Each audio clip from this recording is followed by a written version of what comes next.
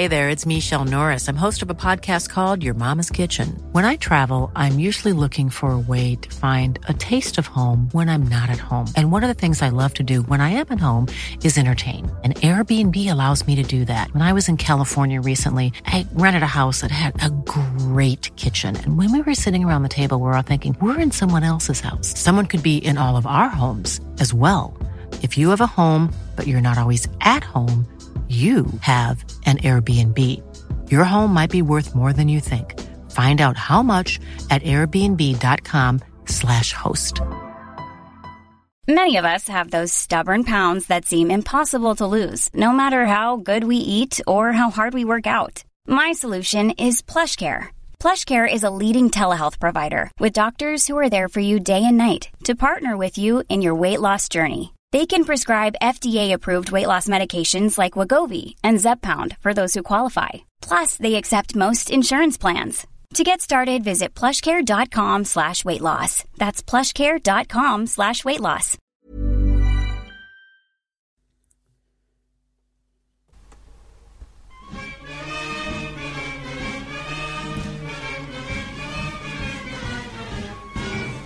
Hello and welcome to this. It is the Egg Chasers Rugby Podcast, the podcast all about rugby that doesn't take itself or the game too seriously, or otherwise known as the world's first ever podcast. Did you know that, boys? Well, the first ever? Yeah, we were the world's first ever podcast on any subject. That is quite remarkable. Yeah, and we are back again, as we do so every single week. That voice you heard there was Phil. Hello, Phil. Hello, JB. And down the line, somewhere, mysteriously, is Tim Cocker. Yeah, I can only apologise for my lack of physical presence. So I apologise for a second podcast running. Very unlike me. But it's half term and I've been away with the kids. And I'm currently in central London, where I can confirm, due to, well, I'm not going to get into the reasons why, but you can get a very, very good deal on a hotel on a Sunday night in London, it turns out. Is that right? Yeah, an exceptionally good deal. Where are you staying? Your normal place? The Cocker Suite at the Ledbury? Lensbury. Lensbury. Yeah, no, I'm in the city. Oh, big shot. Yeah. Oh, Phil's there tomorrow, actually. I am. Yeah, maybe you could hang out. I'm down for the next few days. Are you? Yes. Yeah. Well, if my stay is prolonged, we'll get in touch. Yes. Raise hell. Maybe go find us somewhere at altitude to drink. Absolutely. Have a Negroni or two. Were you at any games this weekend, Cocker? I was at the London Irish's Brentford Community Stadium, and may I just say, without even talking about the game, what a place that is. A cracking stadium. Wow. Well, it's brilliant. Bearing in mind there were only 4,000 people there. I mean, it was an amazing game, which added to the atmosphere, and so did the weather. But when that place is full, it is going to be a must as an away trip. And London Irish fans, you are very, very, very lucky with your new home. I loved it. Well, hold that thought, because we've got that and much, much more. But first, follow us on Twitter, follow us on Facebook, follow us on YouTube. We've both had the week off because we've been on holiday and whatnot. Full steam ahead next week. And hell yeah. Also, don't forget the not South Dorset, not South, very different Sevens tournament, the North Dorset Sevens. We've got a Sevens team in. We've got a Tens team in for veterans, of course. Not military veterans. You don't. Well, you can be a military. Yeah. We're not excluding military. We'd encourage military veterans to be part of our vets team. We absolutely would. All I'm saying is you don't need to be a member of SEAL Team 6 or a former member of SEAL Team 6 to play for us. Just over 35, and we'll follow that up on the Sunday evening with a live show. I think that's all the housekeeping done, is it not? No, except for patreon.com/eggchasers. Which enables us to do things like live podcasts, and we hope to do more of those. And we are incredibly grateful for the support that you've already shown, and we thank you for that. And as I say, point you to patreon.com/eggchasers. Excellent. Right, I've watched all of the games this weekend, Tim. You've been to a game. I assume you've watched all the games as well, have you? Fewer than normal this weekend. I was away as well this weekend. Where were you this weekend? In Preston, and then the incredibly sunny Yorkshire Dales. Skipton, Grassington, Linton, round there.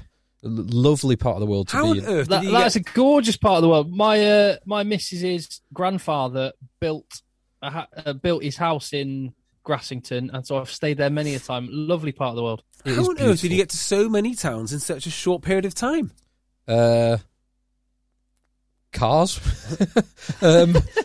we got taxis from point A to point B to point C. I thought that you were on a drinking bus and you hired a bus and went round. We didn't. So in the past, we have done what we affectionately know it as Ales in the Dales, which we have in the past headed from Leeds and headed via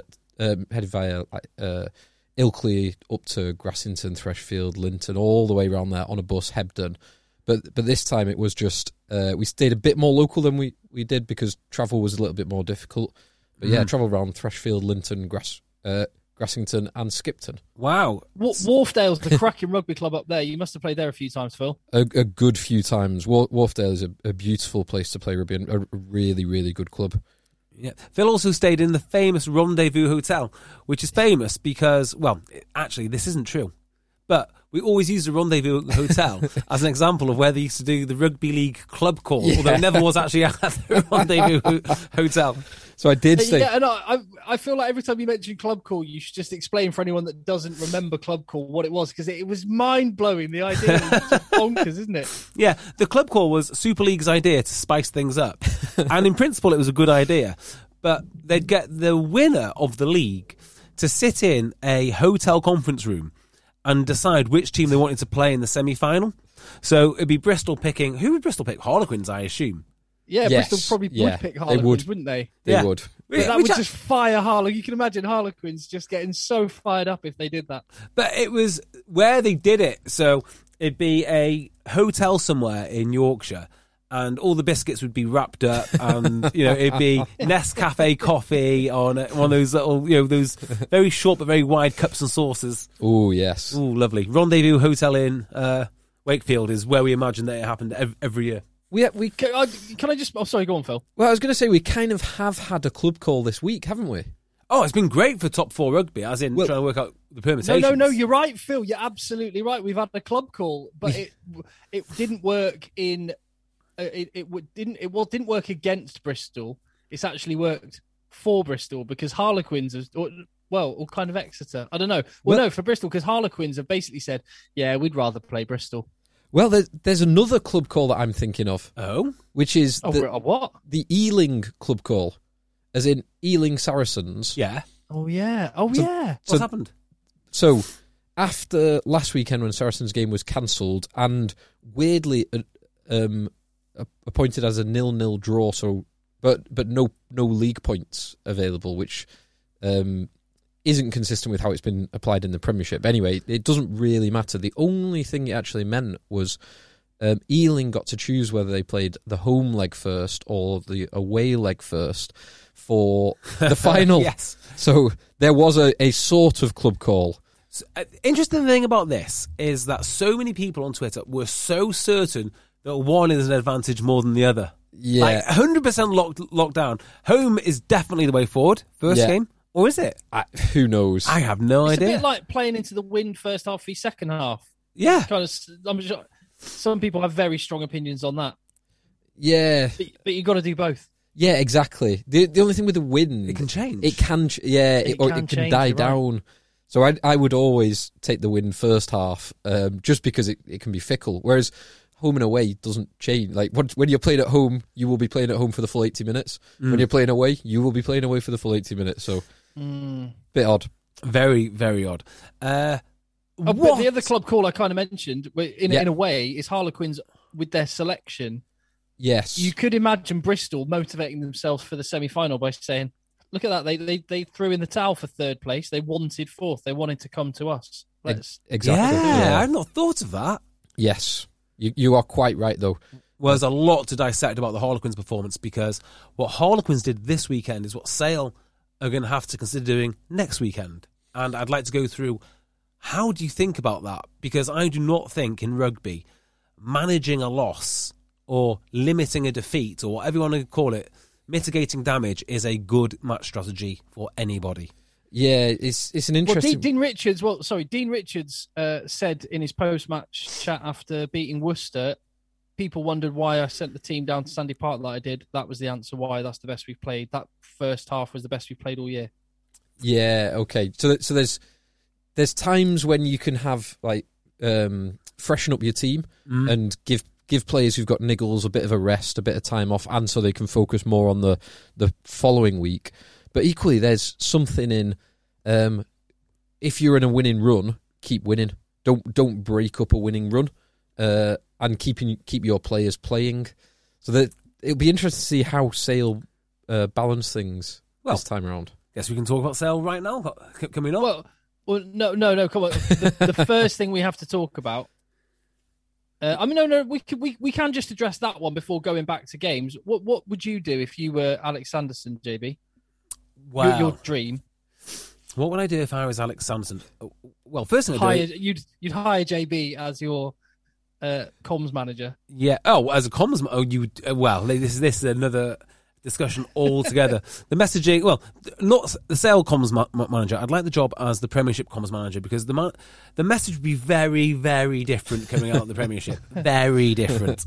Would you send a good team down to Sandy Park to try and win? Yes. They still can. They still can get second. Yeah, I absolutely would, for a couple of reasons. So we saw this week that Harlequins came up with a weakened team. And I think what Harlequins were thinking is, if we send our first team up and they get an absolute hiding at the hands of Sale, which is absolutely possible, particularly considering what Sale did to Bristol, that psychological blow is going to be absolutely huge. So if you send up a second team and they lose, well, not a big deal. And if you send up your second team and they run them close, then that gives you a lot of comfort going into your playoff. It's like, it's not a big deal. Yeah. You've got the ready-baked excuse. Yeah, it's a free roll of the dice, isn't it? Yeah. Unless you get beaten as badly as Harlequins did. So, yeah, I mean, absolutely pumped. Yeah.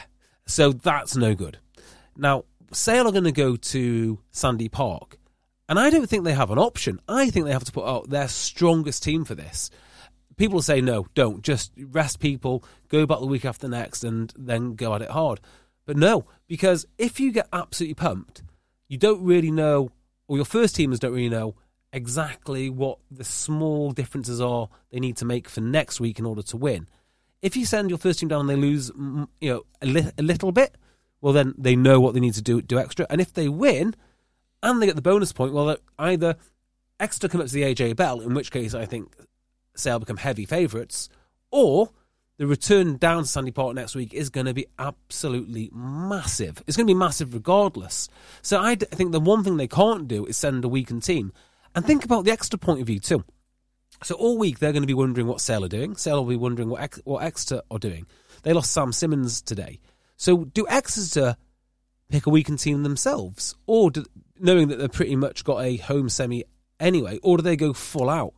Because then they've got the same problem. And we go full out, and then a couple of lads get injured against Sale's second team, and then they've got to play again against Sale's first team. What do you do? Yeah, so I think it's... I don't think it'll quite be all or nothing, as in strongest team or second team. I think they will have it... Both teams will put very strong teams, but they might, if there's a few people with niggles, instead of like really pushing them to play this one, they will give those... So you might see a, say, 80 to 90% full strength team from both sides.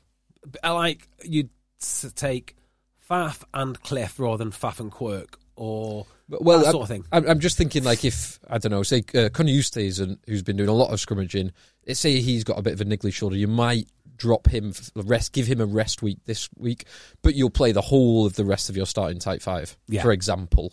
That kind of decision. I think Sale go for this hammer and tongue. I think they will do. I think they'll go. What would you do, Tim? I completely agree. I would absolutely go for it. You've got to remember, it's 2, and if you're lucky, 3 games left. Yeah.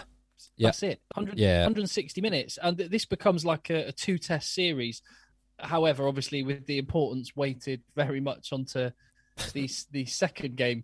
But no, absolutely go for it. I really hope so. It's selfishly because I'm working this one. And How are you? I want it to be really meaningful. I'm even more disappointed now. Yeah, but they've got to, and I think Sale will. I don't think they will. I think if they do send a weakened team, and this is why it disappointed me with Quins, bearing in mind there is only a few games left. And in the week, you can just do minimal training. A lot of teams have been saying they've been doing minimal amount of training now and just focusing on the games. And I think the players are able to do that. Along a season as it has been, we have had breaks recently for Europe and things like that, and there have been weakened teams going out in other games. So I really hope they do, and I would. Can you imagine the body blow to Exeter, though? Last home game of the season. I think they've had fans in one of their other games, haven't they? They've had one home game so far with fans. Yep. But what a body blow. You're expecting your last home game of the season to be a rousing win. Not only did you not win, it actually is the last game of your season because you expect to have the home semi next week. I mean, it would be absolutely brutal if they don't manage to get any bonus points and still lose against Sale. Yeah, Exeter need 1 point, don't they? Yeah. It would be. It's possible. I mean, the flip side of that is imagine Sale send their strongest team down there and lose by 30 points, knowing that they've got to go and do the same thing again the following week, and they've done everything they possibly can. Yeah, in a funny way, that might you're the away team. You've just been beaten handily. In a way, well, all the pressure's off. It's just go out swinging. Yeah, but it would be a particularly miserable bus journey back from Sandy Park, which is a long old bus journey. Plane journey, I hope. It could be plane journey, could be bus journey. I tell you what, that eventuality of 30 points against Sale will not happen. That will not happen. Do you think that is more or less likely than Exeter losing and getting nothing out of it? I'd put the two as about as likely as one another. No, because you could win, couldn't you, with four tries to 0. I mean, I think the most likely outcome is Exeter winning, maybe, but by a little bit. Yeah. I think there's a lot less chance of Sale getting beaten by a lot rather than Exeter getting beat by a lot, ironically, because I think the Sale defence is stingier than the Exeter defence, even though I think that Exeter will probably shade it. And if they don't, they're definitely getting a bonus point somewhere. Yeah. Exeter's defence is stingier than Sale's defence. Statistically? Statistically. Yeah, but not mentally. No, obviously not in your mind. No, not in everyone's mind. That's what counts. Yeah. Before we get into the actual games, can we talk about one moment in isolation, which I think has been the most talked about moment of the weekend? You know the one I'm talking about. My debut on BBC Radio Manchester? Yes. Your debut commentating on BBC Radio. As an expert. Because you've done a few. Actually, I've been on Radio Manchester a few times. Yes. Was that the moment you were referring to, Tim? Of course. I very much enjoyed it. You were incredibly enthusiastic. Well, which was very good. It was very good to listen to. When I read that, it reminded me of the comment on the spoof Stuart Downing DVD, which just said unbelievable. Like, I don't know, the unbelievable season. 36 games, 0 goals, 0 assists. A very non-committal compliment. It just said you were very enthusiastic. You were. Your enthusiastic bubbled over. No, because it kind of got me kind of smiling, thinking about you, like exclaiming every time something happened, something good or bad happened. Someone asked me to talk about rugby whilst it's on. I couldn't think of anything I would rather more do. Yeah, so I sat there with Liam Bradford of BBC Radio Manchester, and it was absolutely awesome. And you picked. Where's the listen again? Say I'm sorry. Where's the listen again? It's not up there. I've been trying to listen to myself because I'm an artist over and over again. I can't find it, so they mustn't do it. But here's the thing, Tim. Right, and we'll talk about this later on. If Northampton would have won today, BBC Radio Manchester would have sent a commentary team, including myself, down to Exeter to cover that game. But because it's unlikely that Sale will win in the required way, then they're not going to do it. But we could have partied in Exeter. Oh, man. I know. Outraged. Isn't it? The second most talked about rugby moment of the weekend then. Yes. You must be talking about Pat Lam. Yes. Because you could be because to be fair, you could be talking about the greatest ever comeback statistically by Wasps, or that amazing game at the Gardens. Yeah, Exeter's comeback. Both were absolutely brilliant. Yes. Yeah, they were brilliant. We'll definitely get onto that. But JB, can I make a suggestion that we go straight away to our voice of reason, Phil, and get his thoughts first? Well, because I mean, go on. I would say that, but Phil's not watched any rugby. Like when we're in the gym, he leaves all the heavy lifting to me. So he was literally just watching it as we dialed in. Well, so I've listened earlier. So I saw it earlier. I listened to Ugo and Lawrence Delalio's opinion on it on BT Sport, and it's not unexpected because there is so much at stake. Like this was Bristol trying to win a game that had they lost it, Exeter could go top, and Bristol basically trying to avoid Sale Sharks is the reality of this situation. Oh, yeah. So this is not just a normal meaningless mid-table game. Those points, getting the extra points for the win, is enormous for Bristol, and so I understand Pat Lam's kind of decision to tweak or adjust his stance on whether John Afoa was a tactical or injured substitution. Do you think he did tweak his stance? Well, he changed his stance, didn't he? As in he said it was written down as tactical, and then he said he was injured, and then when he said, right, if he's injured, he's got to go to 13 men, he then said, oh no, it's tactical. I disagree with you. So this is how I see it panning out, okay? I see, and there's lots of blame for Pat Lam, but the way I saw it is Tempest goes to the fourth official. The fourth official says it's tactical, which is then confirmed by the team manager. Pat Lam comes down and says, no, it's an injury. And when he says that, three simultaneous things happen. Okay, number one is Tempest informs Pat Lam that now he's down to 13. Sorry, now he's down a prop as well. He's got to lose an extra guy for uncontested. Also, John Afoa stands up. Also, Pat Lam goes off mic, but in addition to that, then you have Borthwick getting involved too. So actually 4 things happen. Now, when Tempest says to Lam, you have to lose another guy, the way Lam handles it, he goes, yeah, sure, no problem. And he turns around to John Afoa and goes, no, John, you're not coming on. And then they go off mic. Now, at that point, I think John Afoa has made the decision himself because Leicester Tigers got involved and started mouthing off. Not mouthing off, but they got involved. I think John Afoa has just said, well, I'm going, which makes his director of rugby look a little bit silly, but it's still within Pat Lam's power at this point to say to Tempest, no, get him back, he's injured, he can't go back on. But he doesn't. So he has to about turn, and that's why it almost looks like he has sent Afoa back on. And he goes, oh no, he's fine to play now, he's fine to play. But the fact he didn't react badly or surprised when Tempest said, you're going on to 13, he's like, yeah, fine, got it. And the way he said no to Afoa leads me to think it must have been Afoa's decision, and then Pat Lam has to retrospectively react to that. That's interesting. So what's your take on that? The decision, Tim? Okay.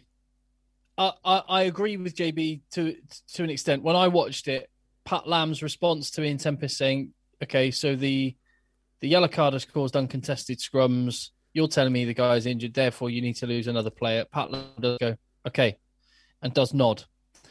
I would also just rewind a bit, and we'll sort of rewind / fast forward. I just think Pat Lam's post-match chat was quite revealing, in as much as it sounded like it sounded to me like a man who knew he'd been caught with his hands in the cookie jar. Yeah. I would let's just park that for 1 second because I've got much more damning stuff to say about the post-match and something else that he said. But do you think that he did change his mind, or do you think Afoa forced his hand? Well, ultimately, he's the director of rugby. So I agree with that too, yeah.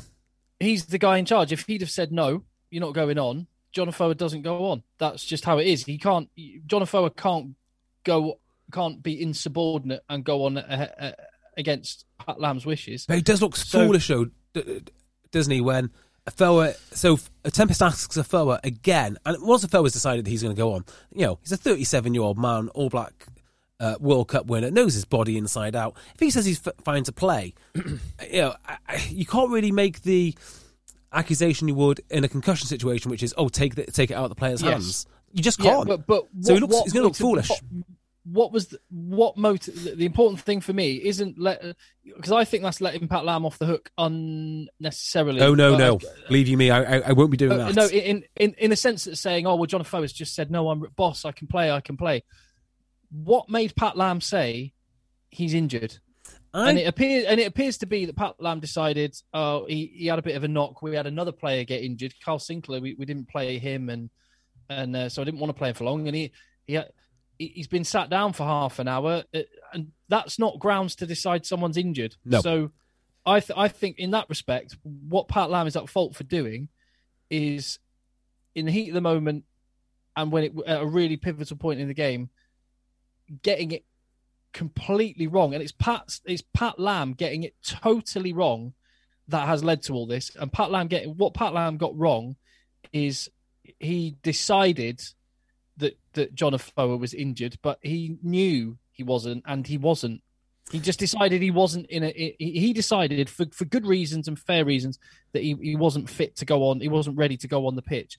But that's Pat Lam's error. And and it was manipulating and twisting, bending the rules to his advantage. So from that point of view, I agree with Phil that you can understand it. But all I would ask is this, right? Pat Lam is an amazing guy that we all love, and he talks so honestly and openly and really interesting and engaging guy. What would the reaction have been universally had that been Steve Diamond, Richard Cockrell, or someone like that? I actually what think Pat Lam did. Right. Okay.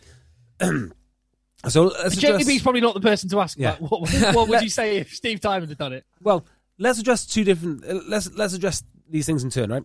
So the injury thing, I think it is completely coherent to say that this was not an injury, but in fact an injury prevention strategy. I think it's not a tactical decision for the team, because a tactical decision for the team would be to send him back out there. It's a strategic decision for the team, thinking about the next game. That's what I think. And I think so it can be a tactical change to minimise the risk of or prevent a further injury. And I think that a strategic change, which might have side consequences for player welfare, if that is the case, you shouldn't be allowed, or you shouldn't be bending the language to say, oh, this is a welfare issue and therefore it's an injury issue. And I think in rugby, we've gone so far down the arbitrary, it's a welfare issue, therefore no one can question us, that it's actually quite a big problem. He's not injured. It's quite obvious that he's not injured. And Pat Lam shouldn't have used that language in any way.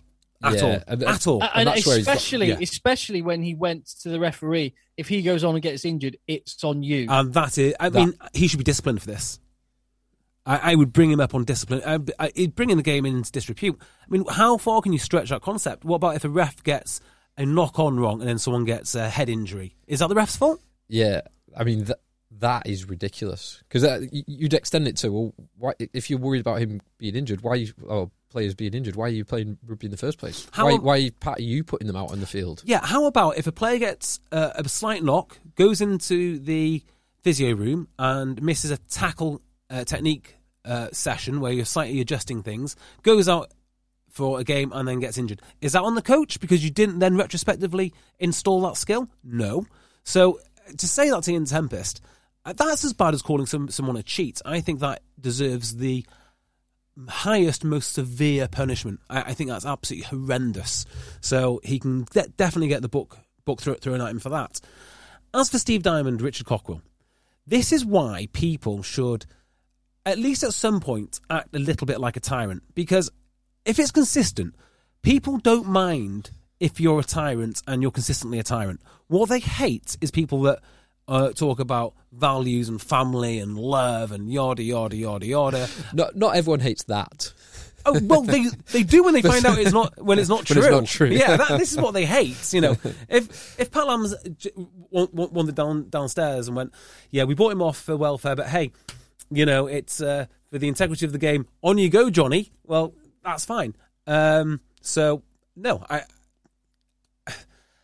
I think I personally judge Pat Lam far more harshly for this than I would Steve Diamond or Richard Cockrell, because I believe that's consistent with their character. It's consistent with their character. I knew what I signed up for. But and I go back to the point I made at the start that because the incentives are so high right now because of the position of the league, I don't like to see it, but I understand the rationale behind it. That's more if it is the as I'm interpreting it, Pat Lam changed his mind. Basically, he was trying to say he was injured to get away with it, to not have to have contested scrums, and then when he realised he was going down to 13 so he was trying to game the system basically. Well, that's how it is. I think there is debate in that. I think potentially Pat Lam was legitimately saying it was trying to protect the potential of having John Afoa in future games. I don't necessarily think he was trying to go uncontested. I don't know. Well, I mean, Leicester were battering them at scrum time up until that point. There's not enough evidence, is there? Because they're off mic. So we don't know what was said. He might have been saying, Johnny, don't go. And he's got to turn around and go, sorry, Ian. Yeah, he is fit to play. I got that wrong. Or he went, Johnny, you got to go on, mate. You got to go on. Otherwise, we're going on to 13 men. And unless John Afoa tells me, or Pat Lam tells me, I can't make a judgment on whether he changed his mind or he retrospectively changed. Oh, he did change his mind. The question is why. I guess the question is, why did Pat Lam say he's injured? And if it was to get away with uncontested scrum when Leicester were on their line and had been battering them at scrum time, then that's moving it towards Bloodgate territory. I'm not saying it's the same, but it's moving it towards that kind of thing. That is definitely my interpretation of it. Yeah, because you're manipulating it's because you're manipulating the welfare policies to get a potential advantage. Which is exactly the same as Bloodgate, in principle. Yeah, I agree. It is exactly the same, actually. Now, the reason I don't think that is the case is because having John Afoa on your bench for one scrum, you're not asking him to play a game of rugby. You're asking him to do one closed skill, which he is absolutely superb at. He's brilliant at, yeah. Yeah, so it's not like, he's really stiff off the bench. No, he's got to do one scrum. He's got to do the All Black World Cup winner who can still play at the highest level at 37 has got to do one scrum. There's no better job for a 37-year-old tight head to do than one scrum. And I think we saw that as soon as he came on, was absolutely, that scrum was absolutely fine. So only Pat Lam knows the answer to that question. Yeah. Now people will make up their own mind. I could totally understand that it looks like he was trying to game the system. Yes. Deliberately. Now we do, though, I think, have a bit of a window into the soul of Pat Lam in two ways now. So number one is, he strikes me as a man who is a lot more authoritarian than he lets on. A lot more. One of the telltales of this is when you haven't been told to F off for a little while by anyone in your immediate circle, and then someone like Steve Borthwick tells you, you're a liar. I know. How dare you talk to me like that? I can't believe it. Like, he had the look of someone who has not been told to F off for a long, long time. So when Steve Borthwick did that, he's like, okay. And then the post-match chat, he stitched his story together like an absolute sociopath. Like, how do you spit? I mean, that's like arguing with your wife, and she somehow stitches together a chain of events. And I thought, if I'm working for this bloke and I have a grievance and he can twist something so comprehensively, he blamed COVID, he blamed driving on their own. He's got a medical team, allegedly, who are so precise that they dictated that John Afoa was good for 40 minutes. But not 41. 41? Are you joking? No chance. No way, I'm a medical professional. he can't play 41 minutes. Also, John Afoa is nearly 40. That was the other one. Yeah, he's nearly 40 and his COVID about was one of... He's about to play a game of rugby. I mean, and all of that for me is kind of... It's way on that he was trying to game the system. Oh, and Leicester Tigers also forced his hand and he's not happy about that. Well, be a man and don't let them force your hand. It's not a good look. The whole thing is not a good look. But it's quite an interesting talking point because we've seen it in the past with obviously Bloodgate, the system being gamed in that way, and this is, in my mind, an element not quite as bad, but there are definitely parallels with the principles. People want to talk about this in parallel with how Neil Back stole the game against Munster. Yeah. Because, how dare these Leicester Tigers fans get so uppity about all this. And the Neil Back incident was a superb incident of gamesmanship. It was world class. This has just been a little bit deceitful and getting caught. Yeah, it's great gamesmanship if you get away with it. It's misleading. It's not deceitful because we don't know if he was being... No, but it was misleading. Yes. He misled the officials. It was definitely misleading, if nothing else. I do think he was deliberately trying to game the system. But you're right. This kind of thing, like hands in the ruck or... various different little bits of streetwise art, like Jonathan, like the dark arts of the front row, for example. They're amazing if you get away with it, and it's part of the game if you get away with it. If you get caught, it's on you. Yeah. And when Jonathan comes on, I mean, I actually think it was a good scrum. But there are other people out there who think he might have angled in a bit. And there's other people out there who think that maybe Andy Uren took the ball out Totally. I was going to say, it's interesting you mentioned Neil Back, because Andy Uren took the ball out of the scrum, I think. Well, I was looking at that again, and I thought, do you know what? If I was an 8 standing in the one channel, that to me looks out. Now, the 8 can scoop it back in, but that's a 50-50 call at best, because it comes through the loose head lock in terms of where the ball comes from, not in terms of their size or their ability. Or does it? Yeah, it does. Of course it does.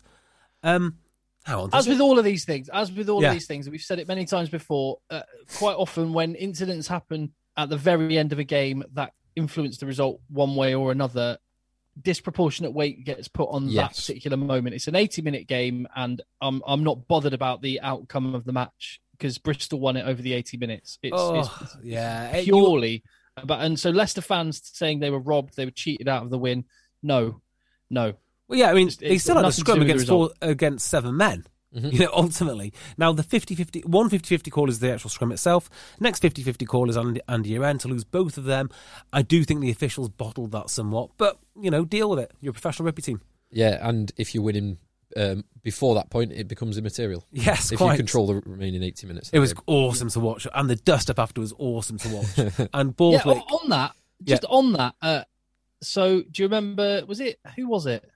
Was it Harry Williams at Saracens last season? Yes, he was off the field.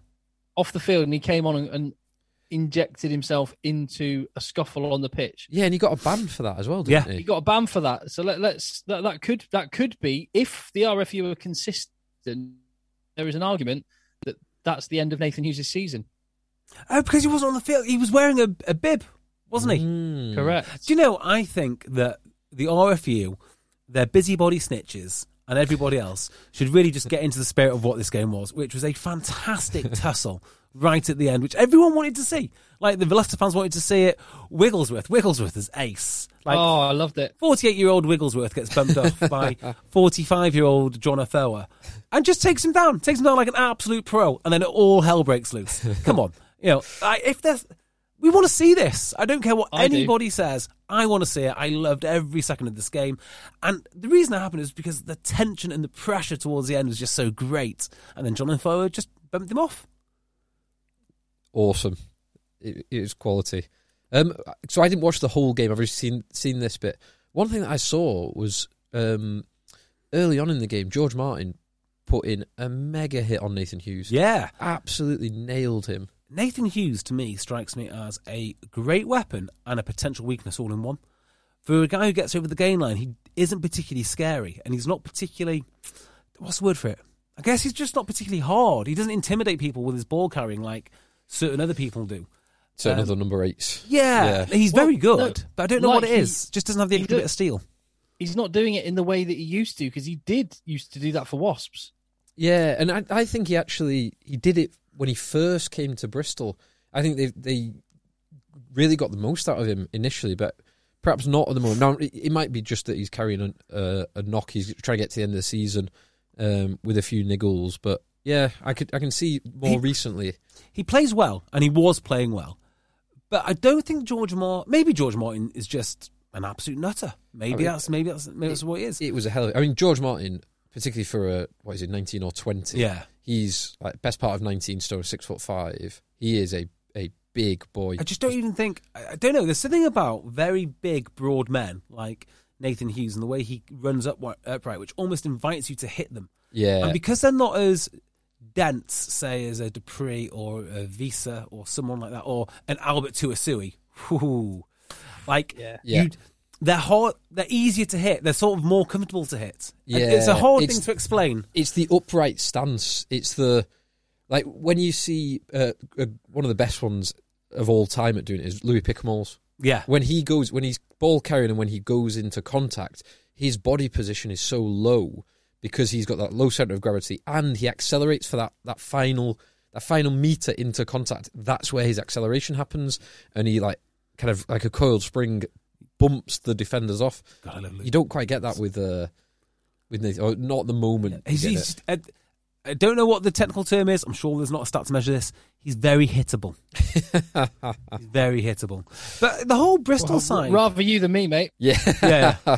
But the whole Bristol side were very well contained by Leicester. And Leicester, well, I say well contained. They did score more tries than Leicester. However, Leicester managed to stay in this game. And I thought it was a really nice contrast between what Bristol were trying to do, where the Bristol defence failed and let Leicester back in, and then the way that Leicester stuck in the game through traditional Leicester values, and that rarest of all things, kicking for sticks, just trying to accumulate points, scoreboard pressure. And it was a relatively stronger Bristol team than Leicester team as well, wasn't it? It's Bristol not quite at full strength, but Leicester definitely not at full strength. No George Ford? Yeah, no George Ford, no Nemani Nadolo. No Visa. I believe Nemani Nadolo was out as a actual selection issue, and Visa was there. Was he not? No, Liebenberg played 8. It was Martin, Liebenberg and Rafael. Did Visa come off the bench? I seem to think he did. He did, yes. Right. Yeah, same with Nadolo. Yeah, I think that all of those were genuine selection wins and losses. I don't think that they were weakening their team, because it's the last home game of the year, and I know George Ford was just not quite fit enough. It wasn't that. Other than George Ford, other than George Ford, everyone was a selection, in or out based on merit. I'm not sure on the Visa thing, or the Nadolo. Yeah, well, Nadolo made a hell of an impact. Yeah, he did. But yeah, it's probably, I know it's not a win for Leicester, but again, it's probably good signs for them for the coming season that they are building in the right direction. Oh, I think next year they're going to be a top 4 team. Well, are they? Because Saracens are back. So you got the Saracens makes it more difficult. Well, are Saracens going to be back? Ealing? Yeah, well, Ealing could be back. Ealing could be a top 4 team. Let's not be disrespectful to Ealing. It could well be them. Yeah. Well, you've got the current top 4, and if Ealing beats Saracens, presumably Ealing will be pushing for the top 4. Any team that could beat Saracens over 2 legs, Ealing will be pushing for the championship. And then Leicester Tigers, reinvigorated Leicester Tigers, and who knows, a diamond-inspired Bath. Who knows who gets top 4? Who knows, indeed. Northampton put in quite a nice performance as well. For definitely the first 40 minutes, but even after that, even after the extra comeback started, Northampton was still playing some nice stuff. Heartbreaking, absolutely heartbreaking. Obviously, I wanted the Saints to win. Obviously, because I get then to hang out with Tim in Sandy Park, whereas I'm not now, which is annoying. And also, they have to dust off the AJ Bell again one more time. Yeah, but well, depending on if Sale win down at Sandy Park, which who knows? It's possible. The game itself was of the highest quality. Yeah, it was an awesome game. This is the one game that I properly got to watch all of it. It was quality, and the way that Northampton. So obviously they scored the early try through Hutchinson, then Ribbons gets his red card, and then you just think, right, I was expecting an Exeter to win. Exeter are definitely going to win this.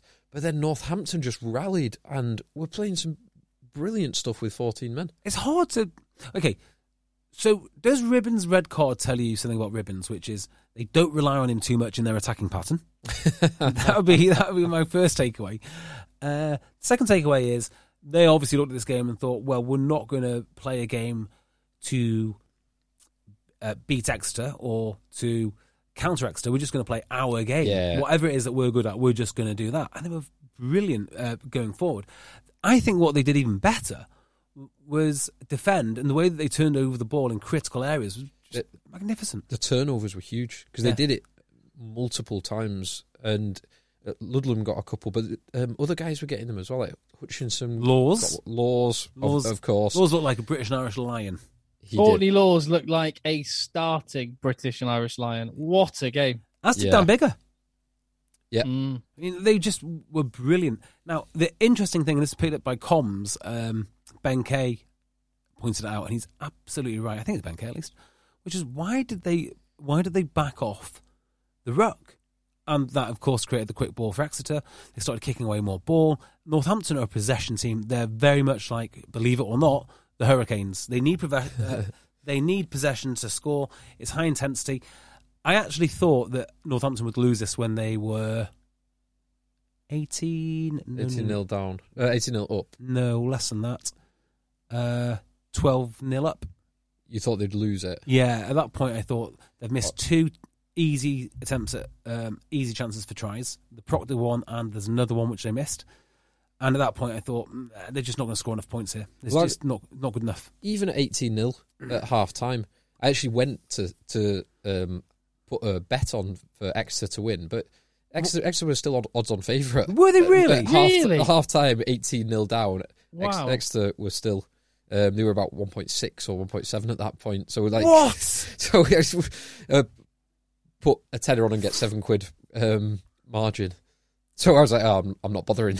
Yeah, I wouldn't bother. There's no point. I did consider doing that, but I thought I really want to go to Sandy Park so much that I don't want any consolation really.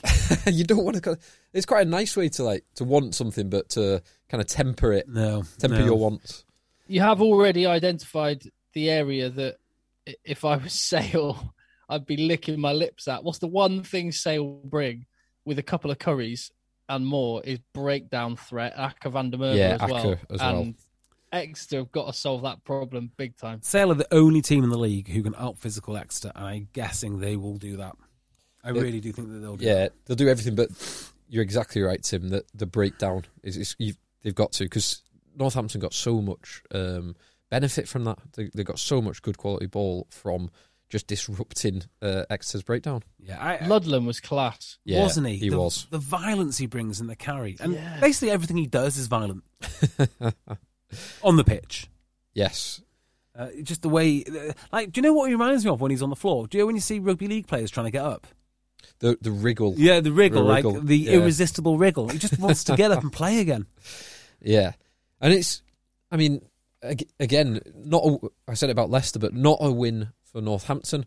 A very good performance that they'll take a lot out of and they can use to build for next season. The bit that's frustrating for Northampton is you can contrast that performance to their Newcastle performance or their Gloucester performance in the last few weeks, where if they'd have won those two games, they'd still be pushing for top four. They'd be going into the final game still with not just if they win those two, they're 1 point behind Quins if everything else stayed the same. So they've got to be frustrated at that. And next season, they've got the talent. It's just getting the consistency. Yeah, and they're also bringing in a lot of lads who are brilliant, but are also very young. Mm-hmm. So Tom James is one.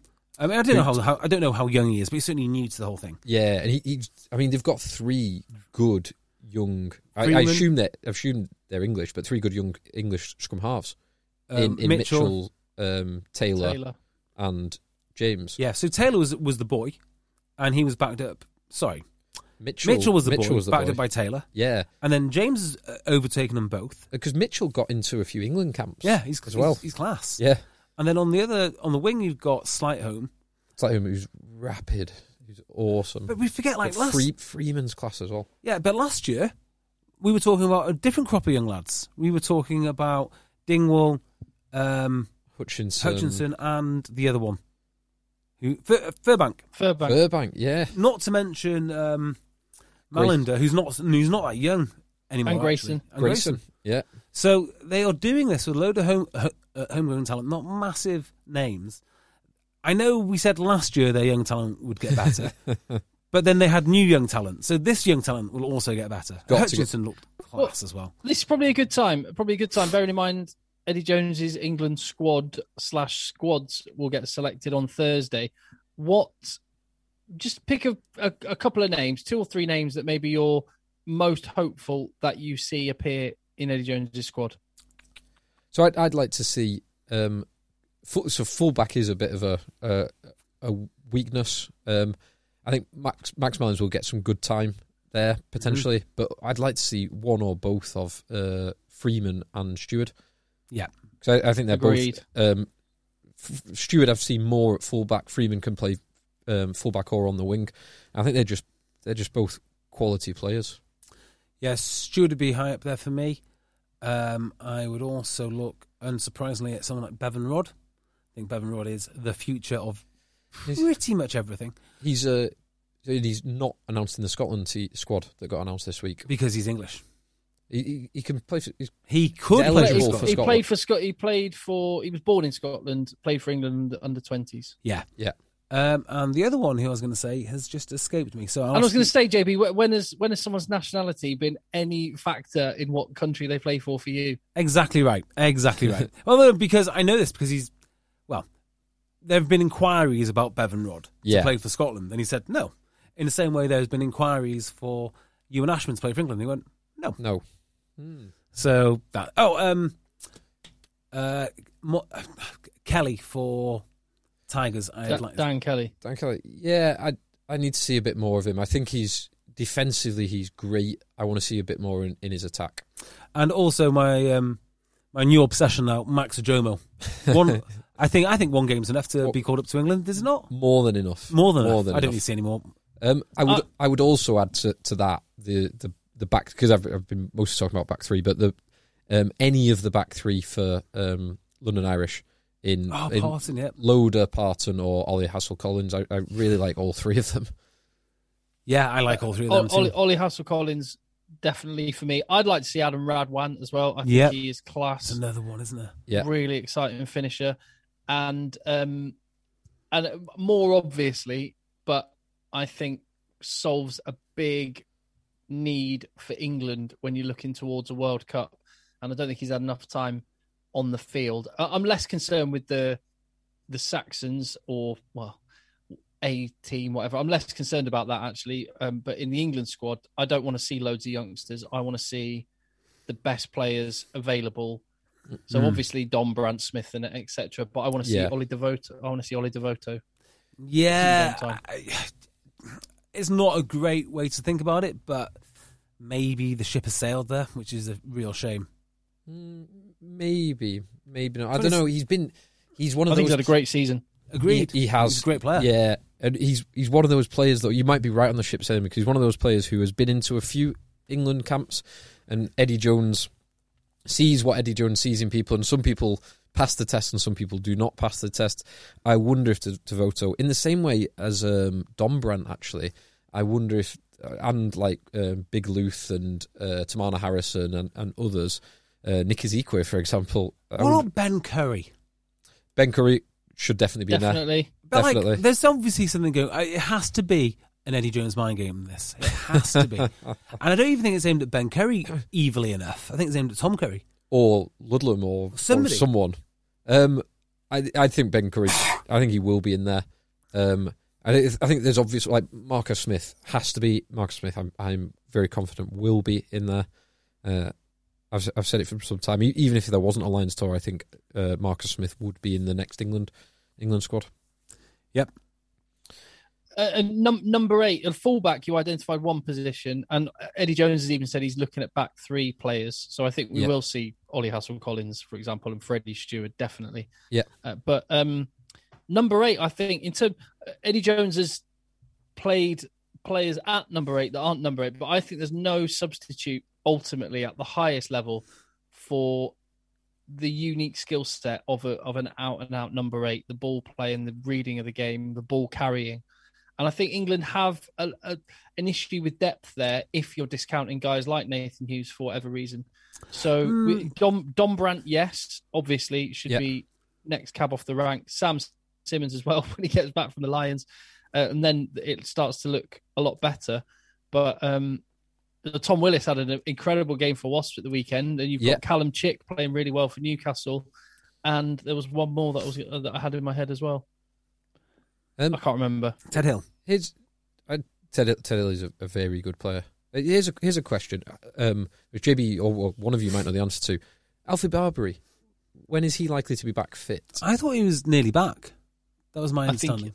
I think he is close. Yeah, because I know he's had a couple of bad injuries this year, but He's just such a talented player. He's the kind of guy who him at 20 makes 30-year-olds tackling a 20-year-old look like 20-year-olds tackling a 30-year-old. Yes. He like flips the age round. His kid strength, it looks like man strength. So I think he is a rich man's Cam Neild. Allegedly, he plays hooker at some point. He might be able to play hooker. But they put him in the back row. He can't really jump, but don't tell anyone. Yeah, he's definitely not a jumping back row. No. So that was one of the best things about the weekend, which was Cam Neild was playing. Andy got man of the match. Andy was awesome. But when you got a non-jumping back row, it's very easy to tell and sound like Nostradamus about what the lineup's going to do, because the non-jumping back row is your key to everything which happens. Yeah. So you're never going to put him into the line out. So you can pretty confidently say, oh, looks in this situation, I think Sale are going to go into a 6+1, because they're never going to go. Why would you go into full line out? It makes no sense. Yeah. If he's standing in a 6+1, it's going to be a drive. So you say, oh, looks like they're going to drive, and invariably they do. And he's not a great passer, so they're going to drive. And if he's not there, they're going to pass. It's dead easy. Why Harlequins didn't know this is beyond me. So you sounded amazing predicting that in comms on BBC Radio. Well, more amazing. Even more amazing. Additionally amazing, yeah. Now, I have seen, I don't know how frequently they've done it, Saracens used to occasionally lift Billy Vunipola. Yes, I've seen that to the back. Because no one thinks he's going to be jumping. No one thinks he's going to be getting lifted. It's a great strategy. Therefore, every once in a while, lift him. Yeah. And if you've got strong enough blokes, you can lift anyone. Well, they had Skelton. Yeah. Yeah, right. Yeah, non-jumping second row and a non-jumping back row. Yeah. Yeah, you can tell a lot about... It's actually, joking aside, it is actually a weakness of having a non-jumping back row, which is, particularly at international level. I mean, they were playing Harlequins... B team or whatever whatever showed up. Harlequins amateurs. Yeah, they didn't pick it up. I bet Lou Diego would pick it up. Yeah, I bet Mario Itoje would pick it up pretty rapidly. Yeah, and if for example, Borthwick at Leicester is coaching, Borthwick might spot something like that. Exactly. So just as we go in. Just as we were going around the news, we were talking. Eddie Jones will name his England squads on Thursday. What was it? What else was I? God, there was something else. Oh yeah, one thing that was going to be happening in a week or less than a week on Friday, or less than 2 weeks, a week on Friday was going to be a vote. No, hold on, it was going to be happening 1 week on. Sorry, let me start again. One thing that was going to be happening this coming Friday, I'm getting my dates all mixed up, is the RFU Council meeting. It is the AGM for the RFU. However, curiously, they seem to have removed voting on ring fencing from that agenda, and they're going to do it later in the month. Rumour being they're going to do it in the afternoon on the day before the Lions play and the Premiership final happens, which would, if that happens, I mean, there'd be an amazing lack of interest in whatever the vote is next to those two huge events. I'm sure the RFU wouldn't want to bury potentially controversial news, would they? Who is the Tony Blair Minister of Transport who did this? Good times, very bad news. Bad news. When they're privatising British Rail. Who the hell I want to say Buyers. Transport. It might be 9/11. Joe Moore. Now there is the cynical side of that. It also is now after we will know who is being promoted. Yes. So it's after. So exactly. it might just be there might be a simplicity logistics, like totally. They can't get the gang back together. Totally straightforward meaning, or there might be. Well, let's wait and see who gets promoted, and then we might change things. It's a council meeting, right? RFU Council, is that right, Tim? Correct. Now, I don't know if you know much about the council, but if they do this council meeting after the 21st of whenever it is, they can then get together in one of their customary big functions. They're going to have enormous expense accounts to get through.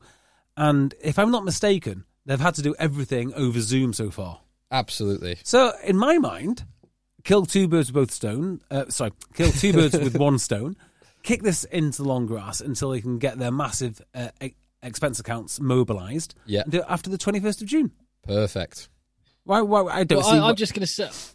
I think you might be onto something there, JB. I'm sure there's several factors at play here, but I suspect and I think that the fact they've moved it from this coming Friday to the date that they appear to have moved it to just points to the fact they've long ago made up their mind, and they're gonna come to the answer that they want, whatever the rugby public think, and but it isn't too late. You can don't moan about it after it happens if you haven't gone to the trouble of finding out who your local RFU councillor is, and most counties have one. A few counties have two, don't they? Do they all have two? No, the larger counties have. Some of the larger counties have two. Most have one. And if it's easy enough to find out who it is, don't moan about it after it happens. If you feel strongly about it, get in touch with that person now. Not to put you on the spot, Tim. Who are Lancashire's? I don't know the names. I have looked it up. One is at Liverpool West Park. Yeah. Yeah, their emails are both available online via the Lancashire RFU website. And I've got a feeling it's either Liverpool St Helens have one or Liverpool West Park have one. And I don't know where the second one is. Oh, well, they're changing it at the minute because I've looked into this. One of Lancashire's is going is stepping up a level. There's a level above, and they're being replaced. There's a level above council. Something, I think so. Jedi. Yeah. Yeah, exactly. Imagine that. Anyway, I'm a little bit despondent at the way it's being done. I'm not remotely surprised, and just on this, just to ally to this, the championship clubs have finally found out what their funding will be from the RFU for next season, and 2 seasons ago, or no, last season, that amount of money was £645,000. Mm-hmm. Next season, it will be £160,000. Why should it be anything? Well, that's actually less money than many grassroots clubs get. But that's exactly right. That's exactly how it should be. Okay. Well, how much money should Premiership clubs get from the RFU? Nothing. They get millions and millions how much? Of pounds. They get millions and millions of pounds. But that's an exchange of services. It's not the same. It's not No. the same thing. Well, how much? I don't know the exact amounts, but they get millions. Yeah, but you've got to tell me how much. So, No, hold on. I don't need to tell you how much to identify a principle, and your principle is that championship clubs shouldn't get any money. They get less. They get less than some grassroots clubs have got. So the reason that the Premiership clubs... and you're saying that's wrong, but then you say Premiership. Tell me exactly how much. Otherwise, we can't have a discussion. All right. So the Premiership gets money for players that go to England. Okay, that is in terms of the credits, and then also the England players get money as well, which I kind of see as a tangential payment to the clubs because it allows the clubs to keep the English players in England. So, there is a obvious exchange of services there. That they're providing something which the club own, the player, to the union. But there's not like a grant. And the other thing, of course, is the academies. But I don't really see that as much of a big deal either. So really? No, not. How much? Well, how much do they? How can the academies not be of unbelievable financial, logistical benefit? I would rather to the clubs. I would rather, and this is not just my view. This is a view of people who probably run clubs. I would suggest I'd rather not have the money and not sign up to the Premiership Academy program than take the money and sign up to the Premiership Academy program. Do you think that Ealing would want to be a Premiership Academy? Probably not, and I'll tell you why. Because Ealing are in the middle of all of these other territories, but they're not an academy, so they can forgo the amount of money which the RFU are paying and go and get all of the best kids.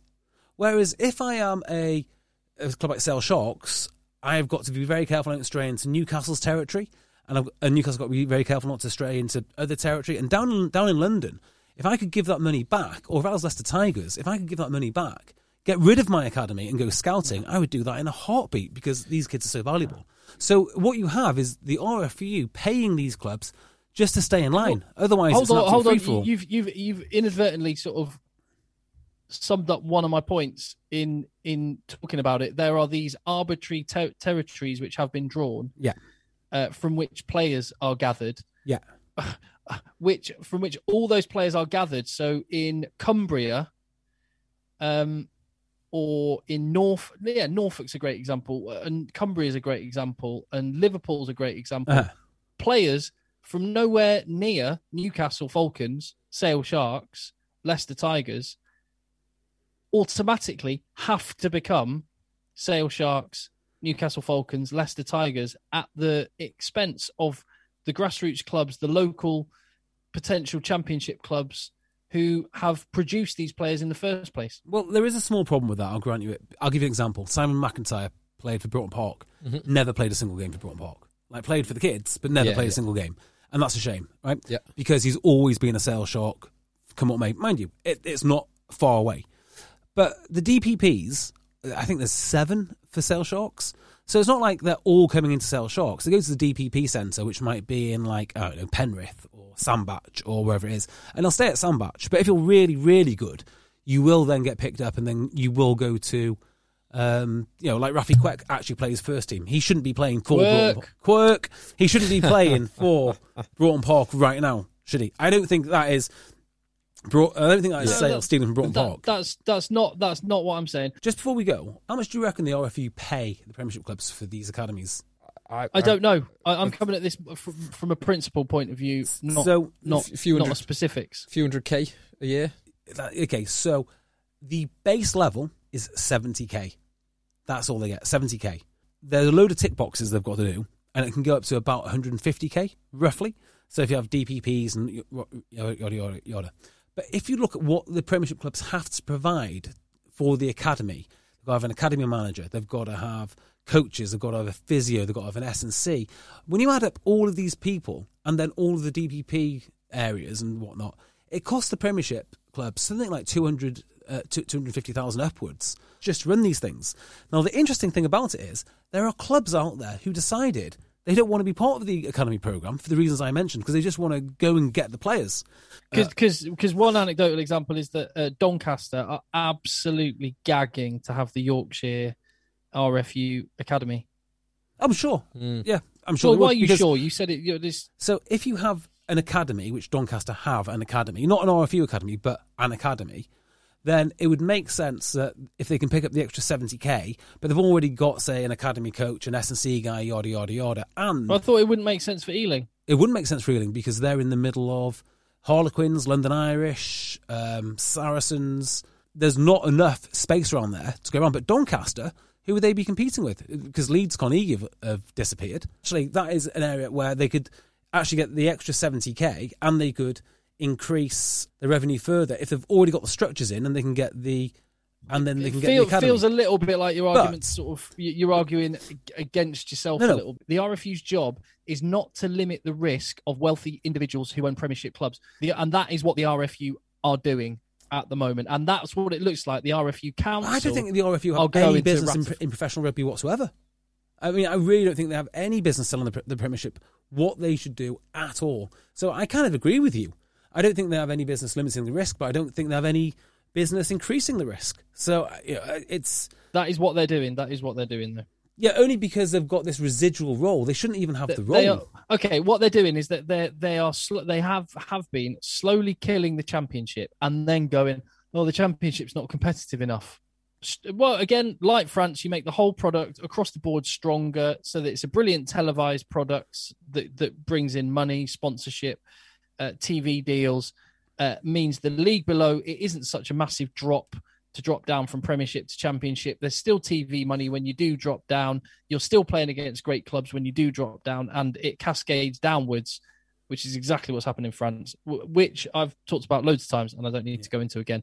If you didn't make it so it was so heavily stacked against Championship clubs, and the odds of doing an Exeter was so remote, not because it's not possible, but because the rules are working against you from every angle, then you... But I don't know what the rules are. Then you would see like everyone professional in the Championship. Because it's not the academies. I think we've established that. Well, no, it is. That's one of them. Well, it's not, because you're in a better situation, I think, as an academy, not to have one. Makes sense for Doncaster, because if they've got all the structures in place, they want to pick up an extra 150k to subsidise their already existing academy operation, then that makes sense for them. Bearing in mind their geography, bearing in mind there is a huge base, that makes sense.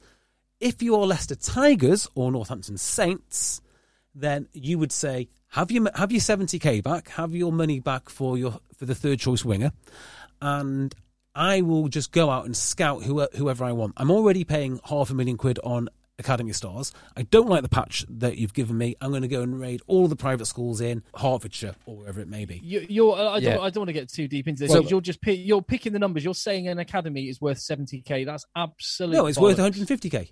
150k even. Maximum. That's bollocks, mate. Well, how much is it worth then? The credits for every player for years and years and years. The credits allow you to spend more of your own money. They don't give you the money for the players. They just allow you to spend more of your own. I genuinely think there is scope for a separate pod on this, but we're probably not going to do it justice right now. No. To do it any further.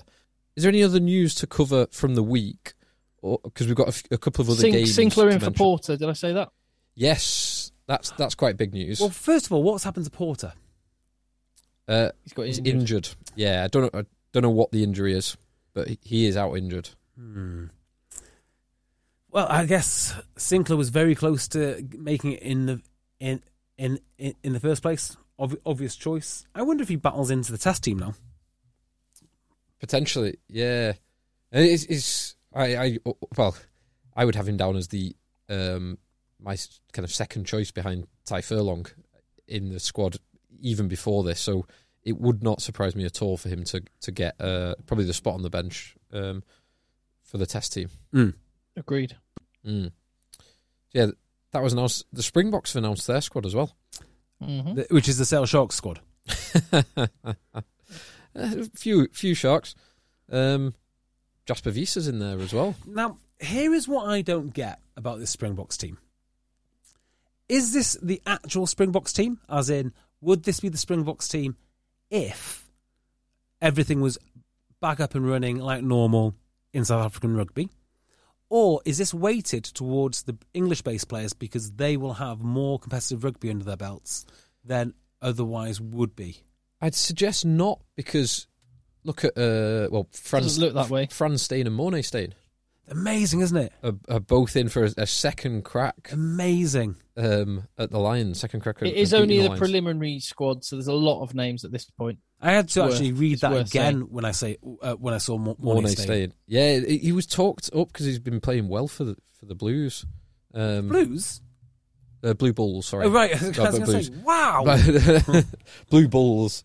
Franz Steyn's in Italy, isn't he? Oh, sorry, Italy, Japan. Sorry. No, Franz Steyn is at the Cheetahs now with my boy Ruan Pinar. Oh, yes, of course. Is Pinar anywhere to be seen? They're the Sadly Toyota not. Cheetahs. That's what threw me.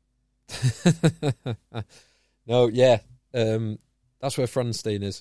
But yeah, remarkable for those two. Because I don't know, Mornay Steyn.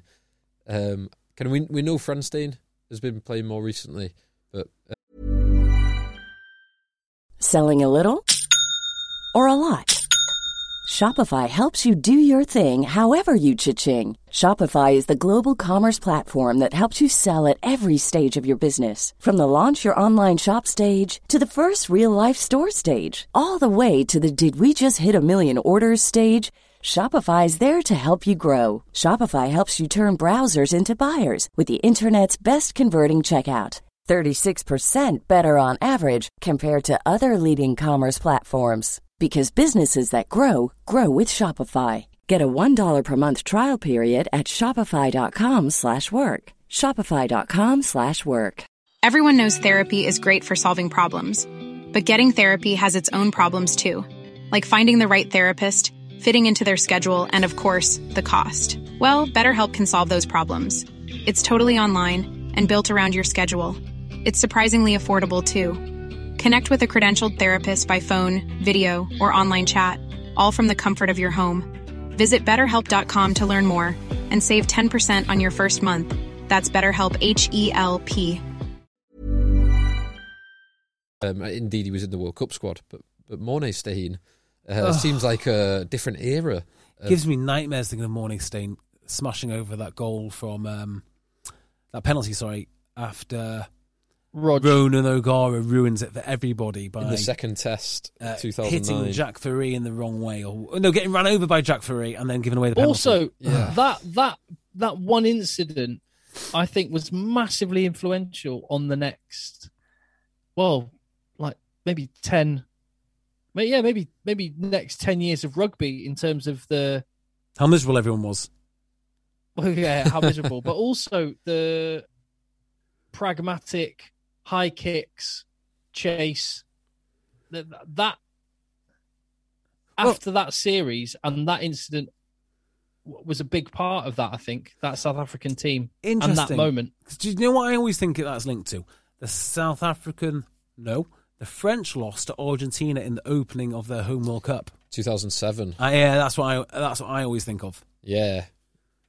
I remember that was a lot of kicking from Argentina. It was awesome to watch. Like, that's what I love about rugby. Like, nobody saw that coming. No one would say that is a positive tactic, but it is absolutely amazing to watch someone unpick someone like France in their home World Cup by literally just putting up high balls over and over again.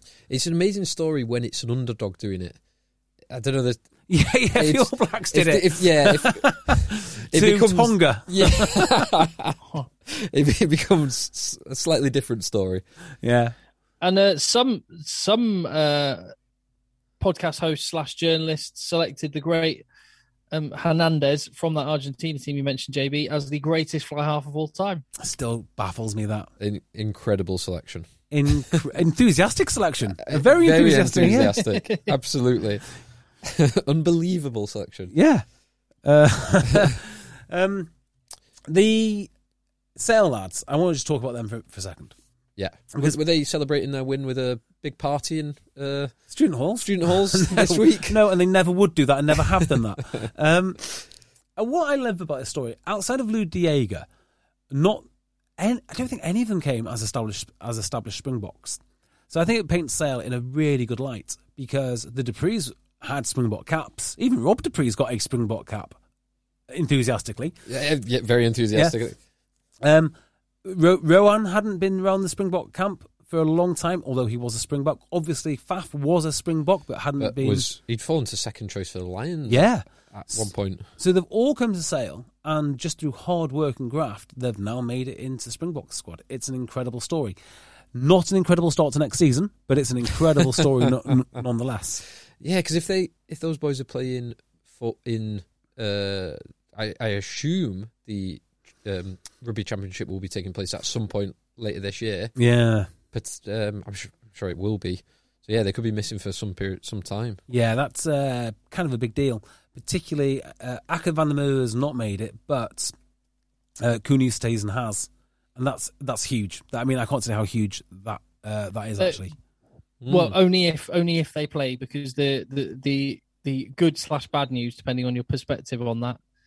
Good news in your case, JB, is that South Africa have a lot of very, very good players. So I don't expect, certainly the two Dupree brothers, I think will struggle to leap over the players when everybody's fit.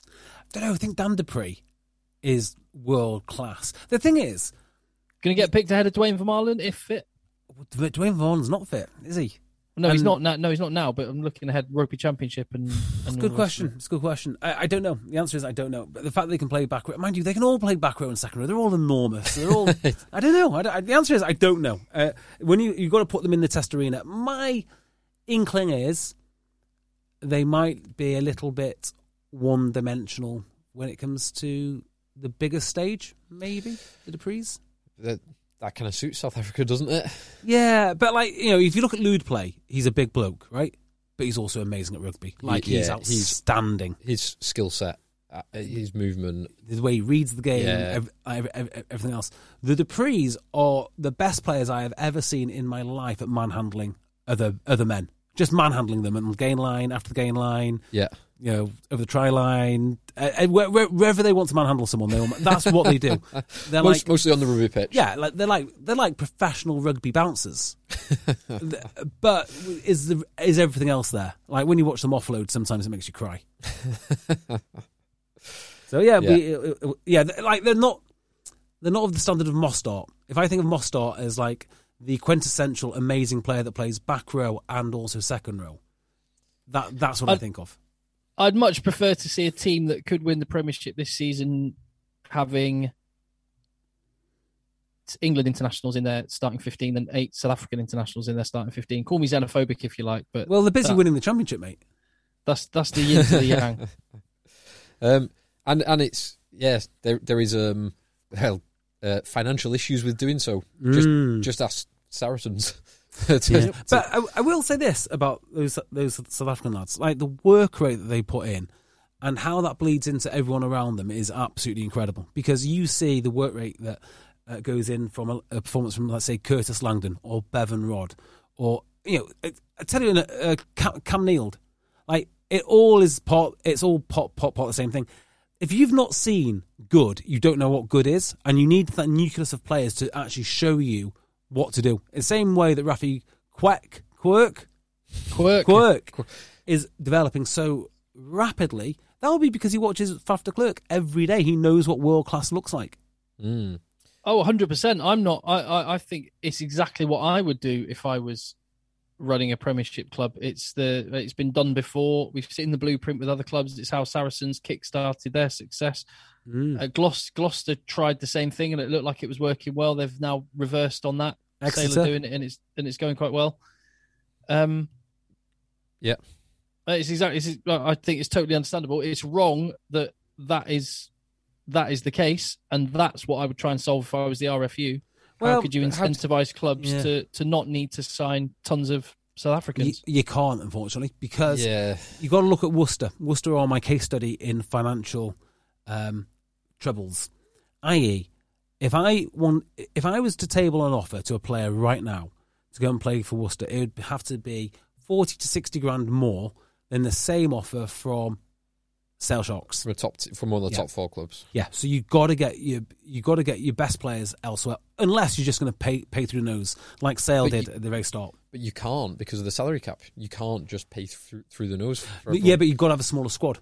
Yeah, so you've got to say no. That's what I'm saying. But what I actually just said was, I would like the RFU or you or Premiership Rugby or whoever to focus on finding ways to incentivise not having to sign loads of South Africans but signing English players. There are ways you could do that. You could have the equivalent of academy credits. You could go, well, but everyone's then got academy credits. If you sign, if it's an English player, then you can have an extra. You can have 25% of their. But everyone can have that salary knocked off. Yeah, but or knocked off of this cap. So what you're saying is, for example, the problem is, if Worcester can have 25% off an England international, so can Sale. Yeah, and so the problem with that is you're trying to solve a supply side problem with a demand side incentive. So it was the first thing I thought of. All I'm saying, I'm sure there are. I'm sure there are potential solutions. Yeah, the best there might be, but for the potential solutions, part of it is driven by the weakness of the rand and the enormous supply of incredibly talented South African rugby players. So to solve those two, that is far beyond the RFU's remit. The way you solve it, Tim, is you spend lots of money on South Africans, and then in the future you need to spend less money on South Africans, because that's what happens. You spend your money on South Africans, and eventually you're able to buy Elliot Daly and all the English guys. Bring in some Vunipolas. Yeah. Get some Itojes coming through. Who is an absolute classic that they signed? Winger, London Irish. Lewington would have cost like 60k more to go to Worcester than win European Cups every year at Saracens. So that's what you do. You've got to buy your South Africans before you exchange them for English people to trade them out later on. It sounds harsh, but I'm deadly serious. Yeah, it does make sense, and that is a tried and tested blueprint. Yeah, it's been done many times. There's 2 games that we've not touched on. Now, Tim, did you say you were at one of these? You're at the I was at London game. Irish. Yeah. What a game. Unbelievable, isn't it? What a rugby match. Tell me about Albert Tuasui in the first half. Bludgeoned his way all over Wasps, who were not at the races at all.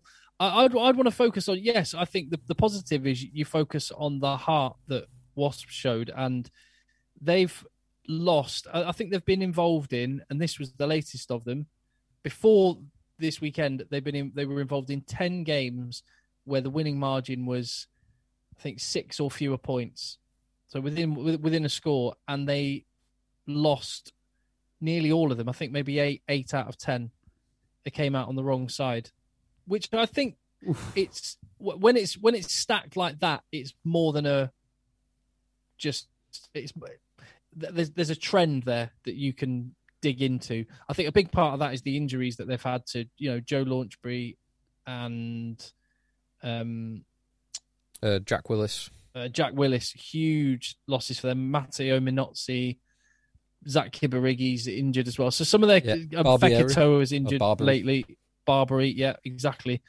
And so they've had some real key injuries, and I think that, particularly the experienced players, when you're losing tight games, they can have a massive impact from the leadership point of view. But if there was any doubt over how that squad is tied together with Lee Blackett and what they think about him, I think the game this weekend was the answer. They absolutely play for him, and whatever he said at halftime, fair enough. But probably the more interesting one is, what on earth happened to London Irish in the second half? It's hard to put your finger on exactly what, or if indeed it was just Wasps' endeavour. So was it? Because this is a game that I've not seen. So obviously, London Irish were 33-10 up at halftime. Yeah. So at home with a crowd in, and then it's all fallen apart. So they've scored 3 points in the second half to Wasps' 29. They just stopped playing. They just stopped attacking. Their kicking went to pot. And also, and again, you mentioned something, JB, earlier about the power of just scoreboard pressure and taking points. And hindsight, it's always 20/20, and the trend now is not to kick for sticks, but to go for the corner. But London Irish, several times, 4 points ahead, went for the corner when there were penalties in front of the posts. Mm-hmm. Yeah, I cannot fathom it. No, I can't either. I once had a talk by one of my coaches at halftime. It's a game where we were like 2 or 3 tries up. I think we were like 2 tries up. It wasn't a big lead, but it was a comfortable lead, but not a big lead, right? Mm-hmm. And he said, yeah, well, they're going to have to score twice, and we're probably going to score once, so they're never going to catch us because, the way that we score. Like, this is not how rugby works. Like, if they score twice, we're not scoring again. Like, that's just not a thing that happens. It isn't like it's not like a linear equation. We get three points for every one they score. We score 2. Yeah, I mean, it's just it doesn't work like that. The game swings and changes differently. Yeah, you don't score 3 points every 10 minutes, regardless of what happens. That's just not a thing. And I think there's an element of that here. It reminds me of the way Northampton approached their second half, which is they went into damage limitation mode. They left the ruck alone. They were worried about penalties down the middle rather than worrying about staying consistent and sticking to the plan that already worked so well for them. And as soon as they did that, the game changed, and then they've got no more answers. I think something similar happened to Irish. When the pressure comes on, it's consciously or unconsciously game plans and behaviours change. Compounding errors. Yeah. Yes, absolutely. Big time. And the consequences, and again, I just cannot fathom not going, we'll take 3, we'll get to 7, because we might win another penalty, and that might get us to 10. And I cannot fathom them doing that, because the consequences are that they're now in 9th position, and their final game is... It's one of the big clubs, isn't it? Let's have a look. No, is it Bristol? They've got to go to Bristol. Yeah, they're going away to Bristol. Mm. So then it's unlikely that they're going to get anything out of that. Yes. So just absolutely blown it after a brilliant season. In the last few weeks, they have blown it. Right. Here's a question. What is the money difference for making Champions Cup compared to Challenge Cup? Do you know, £250,000. Yeah, I don't know the exact amount, but I do remember Steve Diamond whinging about this because they played against Leon and they lost. Do you remember the jumping the tackle incident? No. So. And I just remember him saying, it's not even worth the money. We don't get paid anything for this game. And we get treated like this. So whatever the difference is, I imagine it's quite vast. Well, Tim, you said 250k. I think it's around about £250,000 A game? No. To be in the Champions Cup is so worth the same as £250,000. a very well paid 12. Yeah, a decent 12. A decent 12. Why bother? It is interesting because if it was for example, Champions League is enormous, like to the tunes of tens, if not, if you win the whole thing, 100 million. Yeah, but it's enormous. I don't know Champions if there's League. extra TV money and stuff like that. I'm not sure. I would have thought, but for some, I kind of often say some teams you're better not getting into the Champions Cup because you have to go and play away at Clermont and La Rochelle and Leinster, and you've got that brutal games where you're expected to put your best team out, but you're just going to get hired in regardless. So if you're in that 6th place historically or 7th place, you're perhaps best not doing it. Yeah. But that obviously changes if there is an enormous financial incentive. I think Irish they are obviously better off competitively for the Premiership, not in it. But the way they play, I think they're going to be a very good team next year. Now, we've already said Tigers are going to be good. We've got the current top 4. We've got Saracens back. Who knows? We might have a diamond-inspired Bath. And then where Irish fit into that, I don't know. But I think they're capable of challenging top 6. I think they'll be around that. I think that with the team that they've got, I think they will be in that 7th to 9th place. That place where they probably don't want to be having to go away to La Rochelle or even host La Rochelle. or see La Rochelle. Yeah. Or have anything to do with La Rochelle. Ever go anywhere near La Rochelle. Yeah. So perhaps it's best for them not to be in the top 8 this season. I've got 2 questions for you, Tim. Mm-hmm. First one, why do you like the stadium so much? Tell me about it. It's tight, it's close, it's actually fairly similar, a bit bigger, but similar in design to the AJ Bell. Yes, go on. It's quite similar. It feels a little steeper, so everyone's a little closer to the ground, which is great, and it is right in the hubbub of. I mean, Brentford, not the most glamorous part of London, but it's being gentrified at quite a fast pace, and it's only a couple of minutes to Ealing Common and to what's the place, Chiswick? Yeah, no idea. Yeah. So it's in a part of town.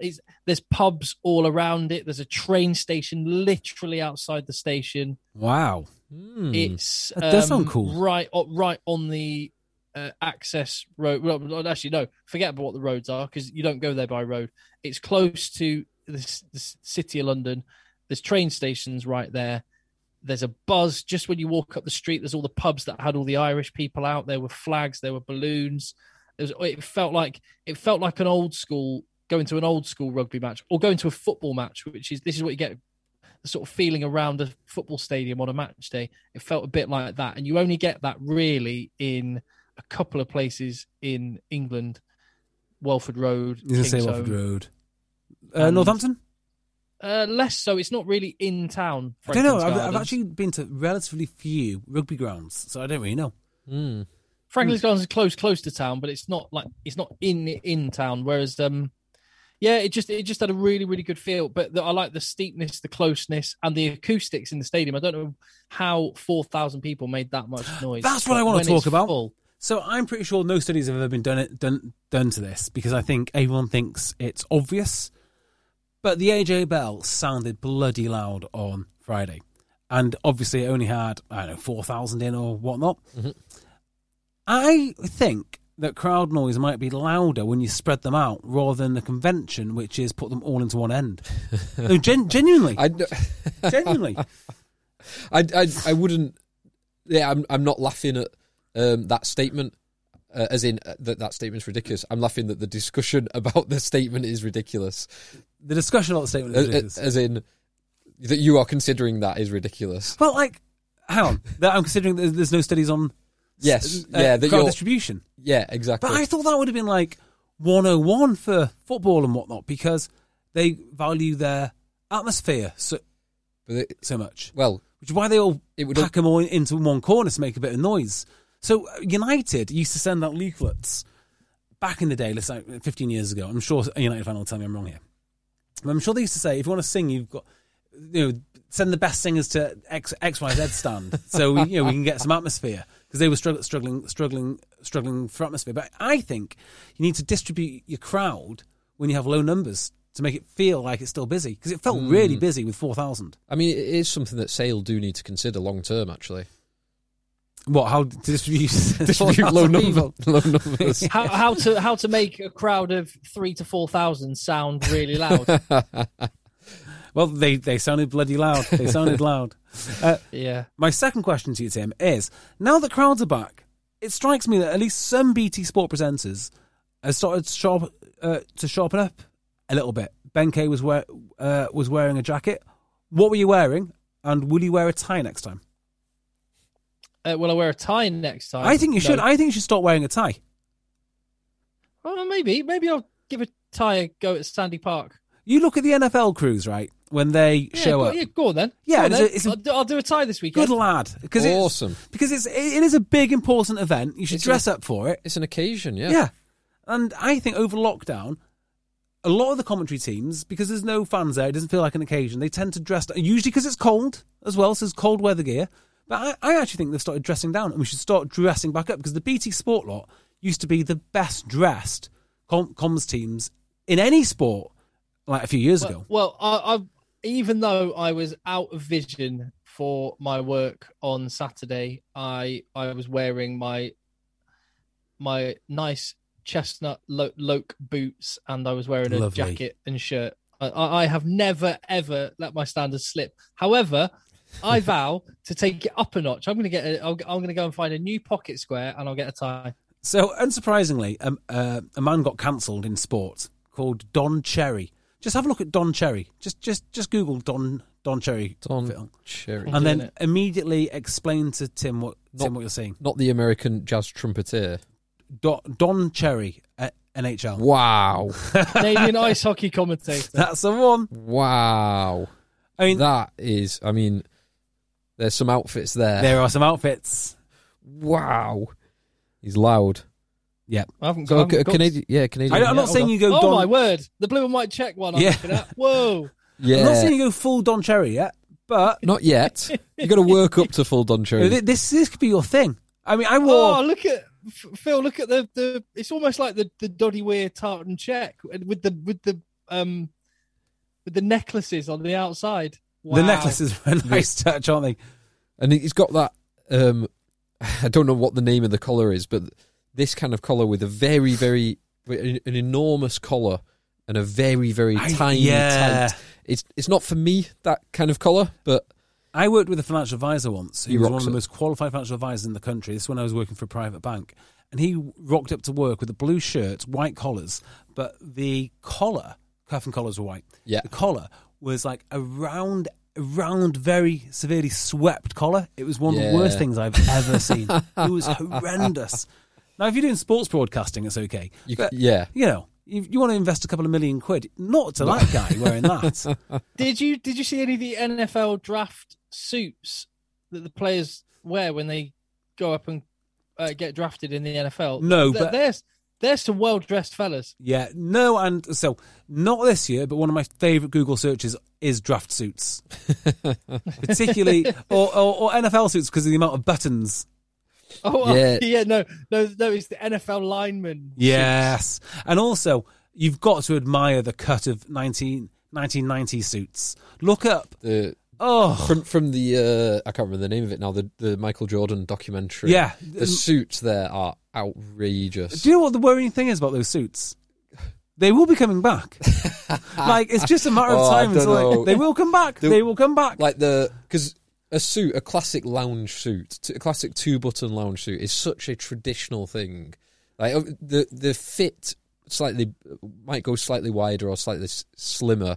I can't ever see like the 5-button right up to the tie suit. Then that's surely not. I'm telling you, it will come back. They were sneering at double-breasted suits then, fitted double-breasted suits with wearing their boxes. Type in. There's oh my goodness. There's one picture. I might have. I need to find out who this guy is because I'm looking at the worst suit you've ever seen. Hold on, let me find out his name. Oh, it's on a list called it's a GQ article. Phil, type in 40 worst draft suits. Oh yes, 40 worst. Oh yes, but the one that I'm looking at is the guy that.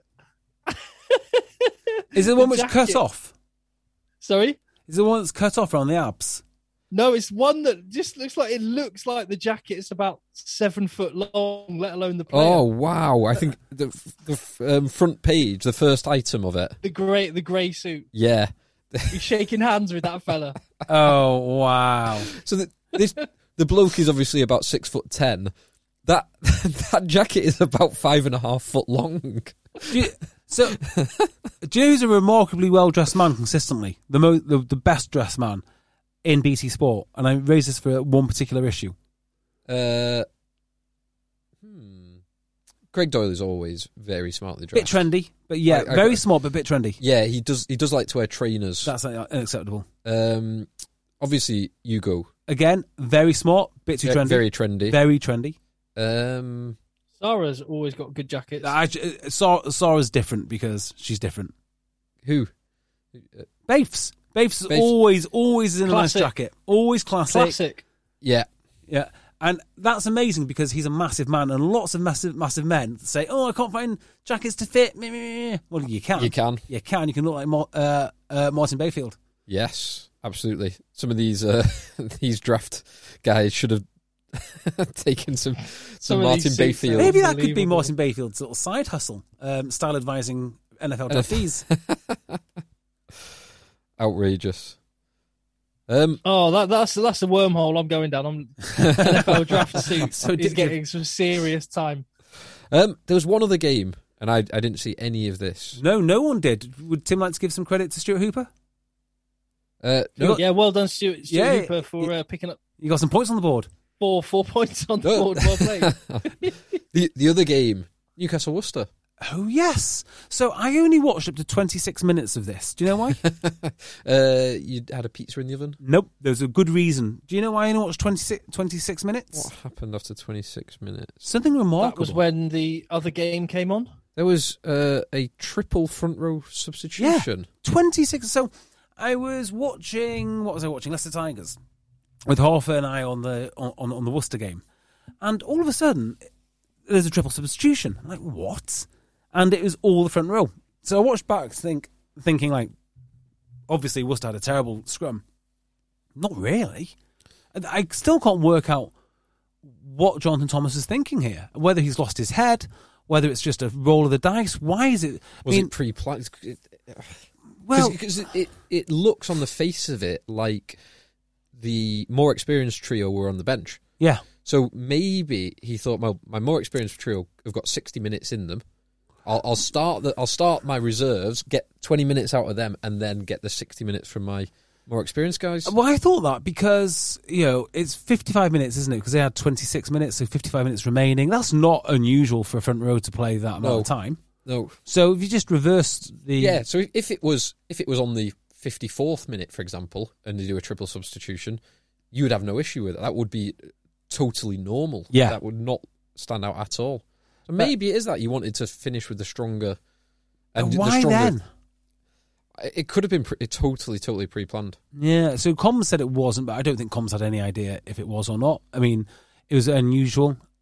I can't wait for the Worcester press conference this week because, of course, that'll be the first thing. Yeah. First thing to ask, like, what on earth were you doing? Why did you do that? Yeah. Because if it wasn't pre-planned, it's a horrendous message to those front three. Yeah. Particularly if they were getting absolutely pumped. They did give away a penalty. Because they had Ted Hill in the second row, didn't they? Yeah. He's not. Well, he probably is big enough to be a second row, but he's not an out and out second row. Yeah. So the scrum before that, they did fine. What am I talking about? The scrum before that, they gave away a penalty. But it didn't, to me, look like an obvious penalty. In fact, they were going forward on one side. I think it was it's just a 6-1 half. 50-50. Yeah. The referee made a decision. So it didn't warrant bringing off the whole crew. And if it was a statement, well, why them? Why not everybody else? I mean, he's 17-0 down. I do like the idea that you were so perplexed by that decision, you just turned the TV off and walked out the house. Yeah. I'm not watching any more of this. Yeah, there's nothing more to be to be gleaned here. So that was it. The sad reality for Worcester is even if they beat Gloucester in the final game of the season in their final home game, they will be the worst Premiership side, with the only exception being the second iteration of London Welsh. The first London Welsh in the Premiership were better than this Worcester side. Devastating, isn't it? Which is not good.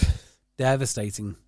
I don't know. I mean, I think about Worcester a lot, because it's fun to watch a team. I guess that's one of the things about ring fencing now, whether you like it or not. One of the things is we can observe how you rebuild a team in the Premiership from scratch. If they've got the money, they're going to have to spend it. And if you're a fan, you're going to have to sit tight for, 3 years before you're going to be even remotely happy? I mean, what would a Worcester fan presumably would be happy with 11th place right now? Well, yeah, it's better than... They'd actually be happy with, like, I don't know, a couple more wins. Like, not just one single solitary win. 8th, they'd be ecstatic. So do I think they'll get 8th next? Well, we just spoke about how strong the table is.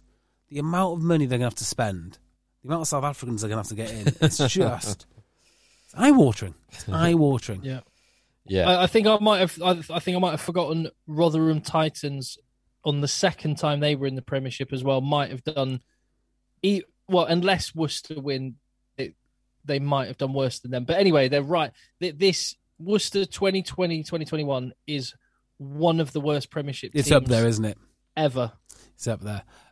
Anyone want to say anything about the news? Steve Diamond is looking for houses in Montpellier. Yeah, Cheltenham area. Well, that could be Gloucester. Yeah, it could be Worcester. It could be Bath. Well, first and foremost, right? He does just like going to the Gold Cup, though, doesn't he? He does like the Gold Cup, yeah. So first and foremost is when someone described it to me as, "Oh my God, Diamond's buying a house in Montpellier," I was like, "What's the link to Bath?" Because Montpellier is a suburb of Cheltenham. I did not know this. Okay. You need to clarify to me, right? If you say Diamond's buying a house in Paris, and Paris happens to be a suburb of Sheffield, right? That needs to be clarified to me before you say he's buying a house in Paris. Yeah. So that's the first thing. My immediate reaction to this, I'm surprised he's only buying one house. I would have thought he'd be buying multiple houses. Yeah. I could see this being Gloucester, you know. I can. I can see it being many teams. I don't know whether it would be to help Skivington or to shuffle Skivington along, but yeah, who knows?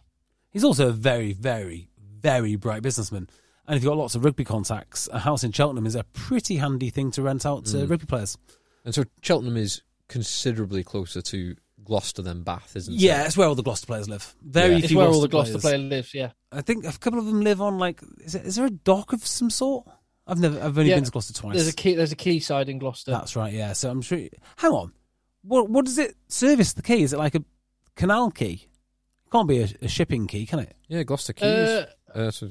I think it's a canal. I think it's a canal system, but it's got one of those. It's got like those trendy newer quayside type buildings, and it's got an outlet village, like one of those MacArthur Glen type outlet places. Oh, like it's that sort of a spot. Ah, right. Yeah. So a lot of the lads live in Cheltenham. I guess that's where he'll be. Do you know who owns all the bars in Cheltenham? Allegedly.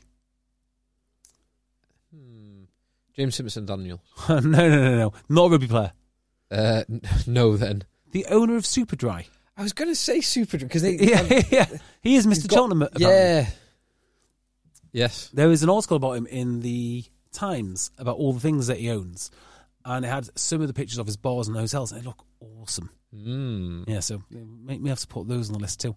Yeah, I suspect it's Bath rather than Gloucester. Come think of it, I think Skivington has not done a bad job.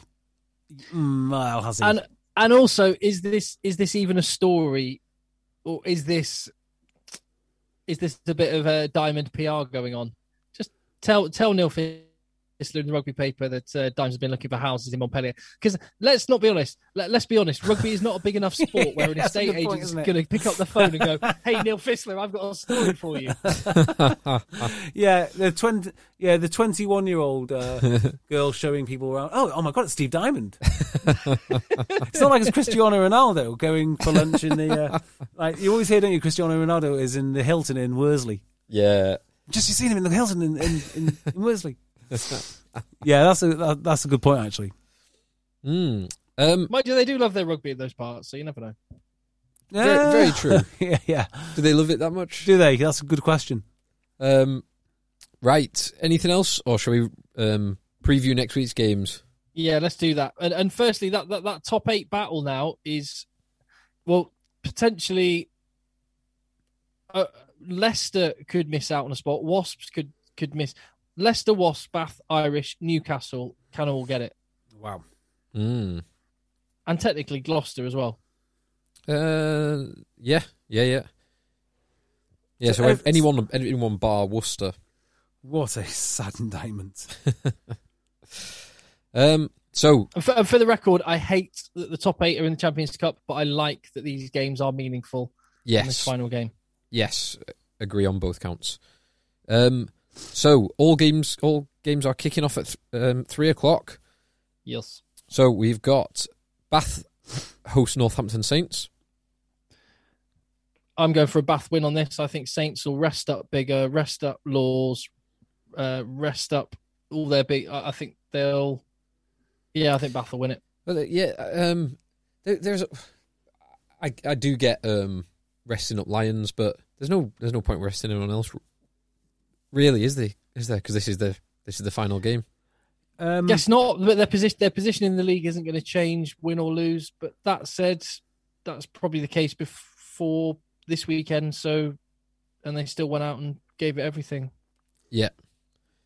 I agree with Tim on that. So, give me Bath. Then we've got Bristol host London Irish, which is going to be a home win. Unless Bristol rest everyone. Oh no, last game of the season they probably won't. A home game. And Bristol are only 3 points ahead of Exeter, so they could lose first place. And you'd rather play Quins than Sale. Yeah. Here's something controversial. Bristol will definitely put a strong enough team out to win this game. Here's something controversial for you. I think Bristol are basically a busted flush now. I think these 2 weeks have been devastating for them. One, the manhandling and mauling by Sale. Yeah. And then two, the whole fracas around replacement gates.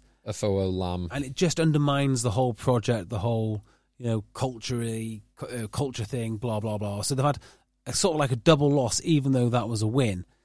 They have to win this, I think, going into playoffs, because otherwise they're kind of in a tailspin. I mean, if they lost first place, that'd be a disaster. So, with that in mind, I'm going to go full on Bristol against Irish. Yeah, I suppose it makes it easy for London Irish. They can't really. They're not going to be cagey for this one because they're just going to go out swinging, knowing they're the underdogs. I still think Bristol will win. Bristol will go out full strength. Bristol will win. Mm-hmm. Exeter Chiefs hosting Sale. Now, we talked about this before. What's your prediction, JB? We talked about likelies and possibles and all the rest of it. I did say it's most likely that Exeter would win. Yes, a narrow Exeter win. I don't think that, actually, no. I think Sale will beat them. I think Sale will put out their full team. They have no other option to do so. Sale are the only team in the league that I think will handle Exeter's physicality. The breakdown will be mega. The biggest risk for both these teams is twofold: injury risk, and then the risk that they are demoralised by what happens in this game. Though neither team strike me as particularly fragile. No. At the end of this weekend, they are the standout playoff teams. Bristol are for me as well, but Bristol, their form has dipped a little bit, just at the wrong time. Well, the other part of that is Sale didn't show any weaknesses really this weekend. They just got to work and hammered a rubbish Harlequins team. Yeah, and it was Sale rested a few players, but Quins sent out the amateurs. Well, they had 9 changes. The Quins had 10 changes. Sale had 9 changes. I think that's a disingenuous way to look at it because they're not like for like. Yeah. The Exeter team that went out against Northampton was a genuinely strong Exeter team, and they got put through the ringer for a whole half. Mm-hmm. So, looking at all those things combined, I would expect Sale to get a win. The question then becomes, will it be the right type of win? So it's going to be a bonus point win with... But a win is a win, and so I don't think Sale will get the bonus point win. I think Exeter, but I don't think it's very likely at all that Sale will get the right type of win, as in for Sale to leapfrog Exeter. But it doesn't actually matter, because if Sale show they can go down and beat Exeter, they will be buoyed. So a Sale win is huge for the following week. Yeah, I couldn't agree more. Yeah. So agreed. I would point to one thing, and that is that in 21 games, Exeter have picked up 14 bonus points. So I think they will at least get a point, even if they were to lose. So I don't that the semi-final will happen at Sandy Park. I could see Sale turning Exeter over. I think the Chiefs will narrowly win. Yeah, give me a narrow Chiefs win, but that's the game that I'll be watching most closely. Do you know what? I'm going to be really bold here. I'm going to throw it out there. I think Sale are going to win by 5 points, and I think that they're going to shut Exeter out, and Simon Orange is going to have to dust off the keys to the AJ Bell. So then the other games, we've got Quins versus Newcastle, which... And I wonder what Quins fans would think about that. I mean, I've just sort of said it, Bristol would rather play Quins. I wonder if Quins will be a little bit just quietly waiting, biding their time, because people are starting to put them as the weak link out of the four. Well, I was chatting to a couple of people from Quins this weekend at the game, and they do seem remarkable. Well, this is pre-game before they got manhandled, but they do seem remarkably confident. And I kind of get why. They can score. I mean, I'm going to say this Quins Bristol game when they eventually meet. Who have they got? It doesn't really matter who they got next. What? Quins Bristol? No, as in who Quins are playing next weekend. Newcastle. Yeah, it doesn't matter. So the one they're going to be looking at is potentially a Bristol game. I can see that game degenerating into just you score, we score, you score, we score, 60 points to 50, something like that. If Quins could pick, if Quins got the club call for Exeter, Sale or Bristol, Quins would choose Bristol. I think so. Wouldn't they? Yeah. Because styles make matchups. That is the best matchup for them. And the only player I thought played well for Harlequins was, there was a few actually. There's a few bright spots for them. Lewis Liner played very well when he came on. He looked like the second half, the only player that could be bothered. I thought Benny Taps was very good at parts, and he'll be decent just to keep them ticking over until Andre Esterhazen gets ready, if they make the final. But so I think they're going to basically throw next week, and then focus everything on Bristol. And I think they'll be dangerous, very dangerous, actually. Yeah. The one thing for Quins I would point to, well, as you said, they can score for fun. They are the highest scoring team in the Gallagher Premiership over the 21 games so far. I imagine, yeah. And they won't be surpassed by Exeter in the final weekend. But it's when you look at the points conceded, the top three teams are all in the 300s. Positions 5th and 6th, Northampton and Leicester, are in the 400s. Harlequins are in the 500s. Wow. Yeah, and Harlequins have conceded more points than London Irish in 9th and Gloucester in 11th. They've been incredibly leaky. Gloucester had a few COVID games, which don't get added to the points total, I guess, is one factor. But true. The point stands. They're leaky. Yes. So I'm saying Quins a home win. I think they'll put out a strong team because they'll be now last home game. Yeah, and they'll be wanting to get on a run they want to get some form ahead of facing Bristol. Yes. So give me Quins at home. Jay? Oh, did I not say? Quins will not win. Quins will not win. Okay. Then we've got Wasps hosting Leicester, one of the East Midlands. Final win against Champions Cup spot. This will be a good old scrap. Leicester. I am big onto Leicester now. I like Wasps. I think Leicester will be too smart for them. Yeah. Last game at the Rico. I'm going to go Wasps. Give me Leicester as well. Actually, Leicester, I think, I did rest a few players with probably more of a focus on this game. Did you see who they sent to calm down Steve Borthwick in the stands? No. Have a look again, and we'll talk about it next week. Okay. Wow, good tease. Interesting. Yeah. And then the final game is Worcester versus Gloucester. Which, give me Gloucester. Gloucester, and they would sneak the final Champions Cup spot if they get a 5-point win. They could do, yeah. For the results. Is this at Gloucester? It's at Worcester. Oh. That's 6 ways. It doesn't matter, does it? Oh no, they can't. They can't. They can't. They could. It's only if Bath lose. Well, I mean, yeah, they need.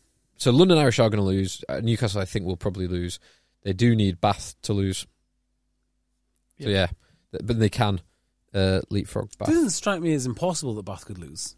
It's definitely not impossible. No. Bath need a point. Basically, Bath need a point because if Gloucester win with a 5-point win and Bath get a draw, Bath will get the position on wins. Yes, correct. So, but yeah, Bath just need 1 point.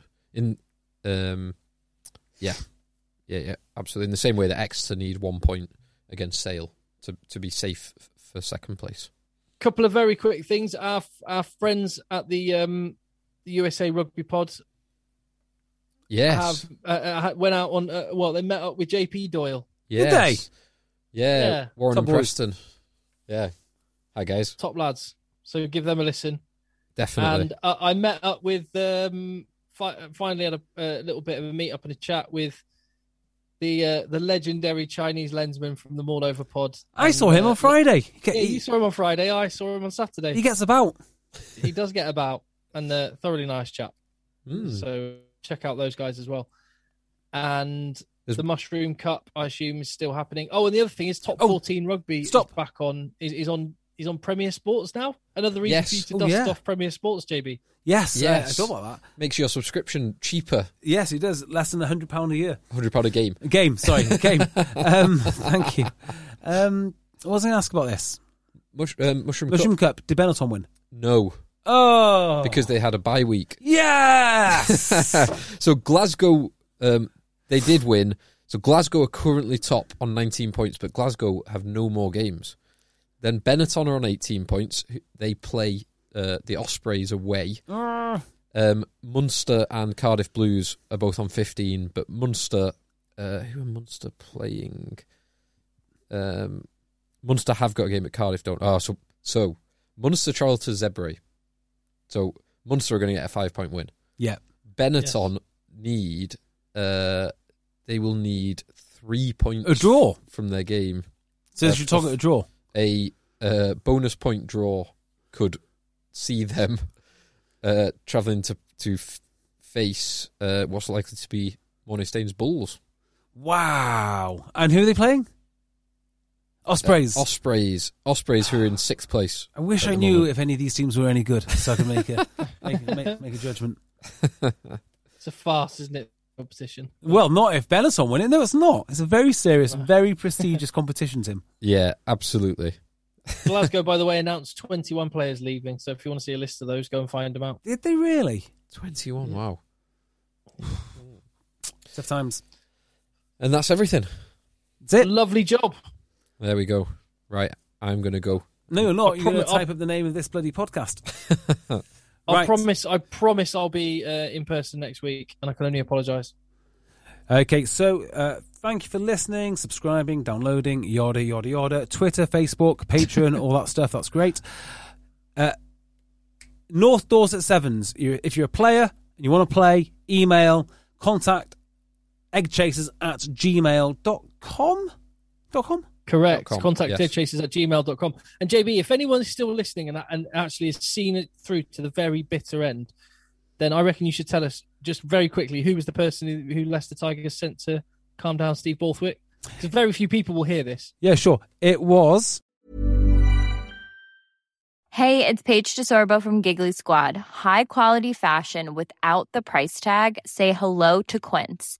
I'm snagging high-end essentials like cozy cashmere sweaters, sleek leather jackets, fine jewelry, and so much more. With Quince being 50 to 80% less than similar brands. And they partner with factories that prioritize safe, ethical, and responsible manufacturing. I love that. Luxury quality within reach. Go to quince.com/style to get free shipping and 365-day returns on your next order. Quince.com/style. Mom deserves the best, and there's no better place to shop for Mother's Day than Whole Foods Market. They're your destination for unbeatable savings, from premium gifts to show-stopping flowers and irresistible desserts. Start by saving 33% with Prime on all body care and candles. Then get a 15-stem bunch of tulips for just $9.99 each with Prime. Round out Mom's menu with festive rosé, irresistible berry chantilly cake, and more special treats. Come celebrate Mother's Day at Whole Foods Market.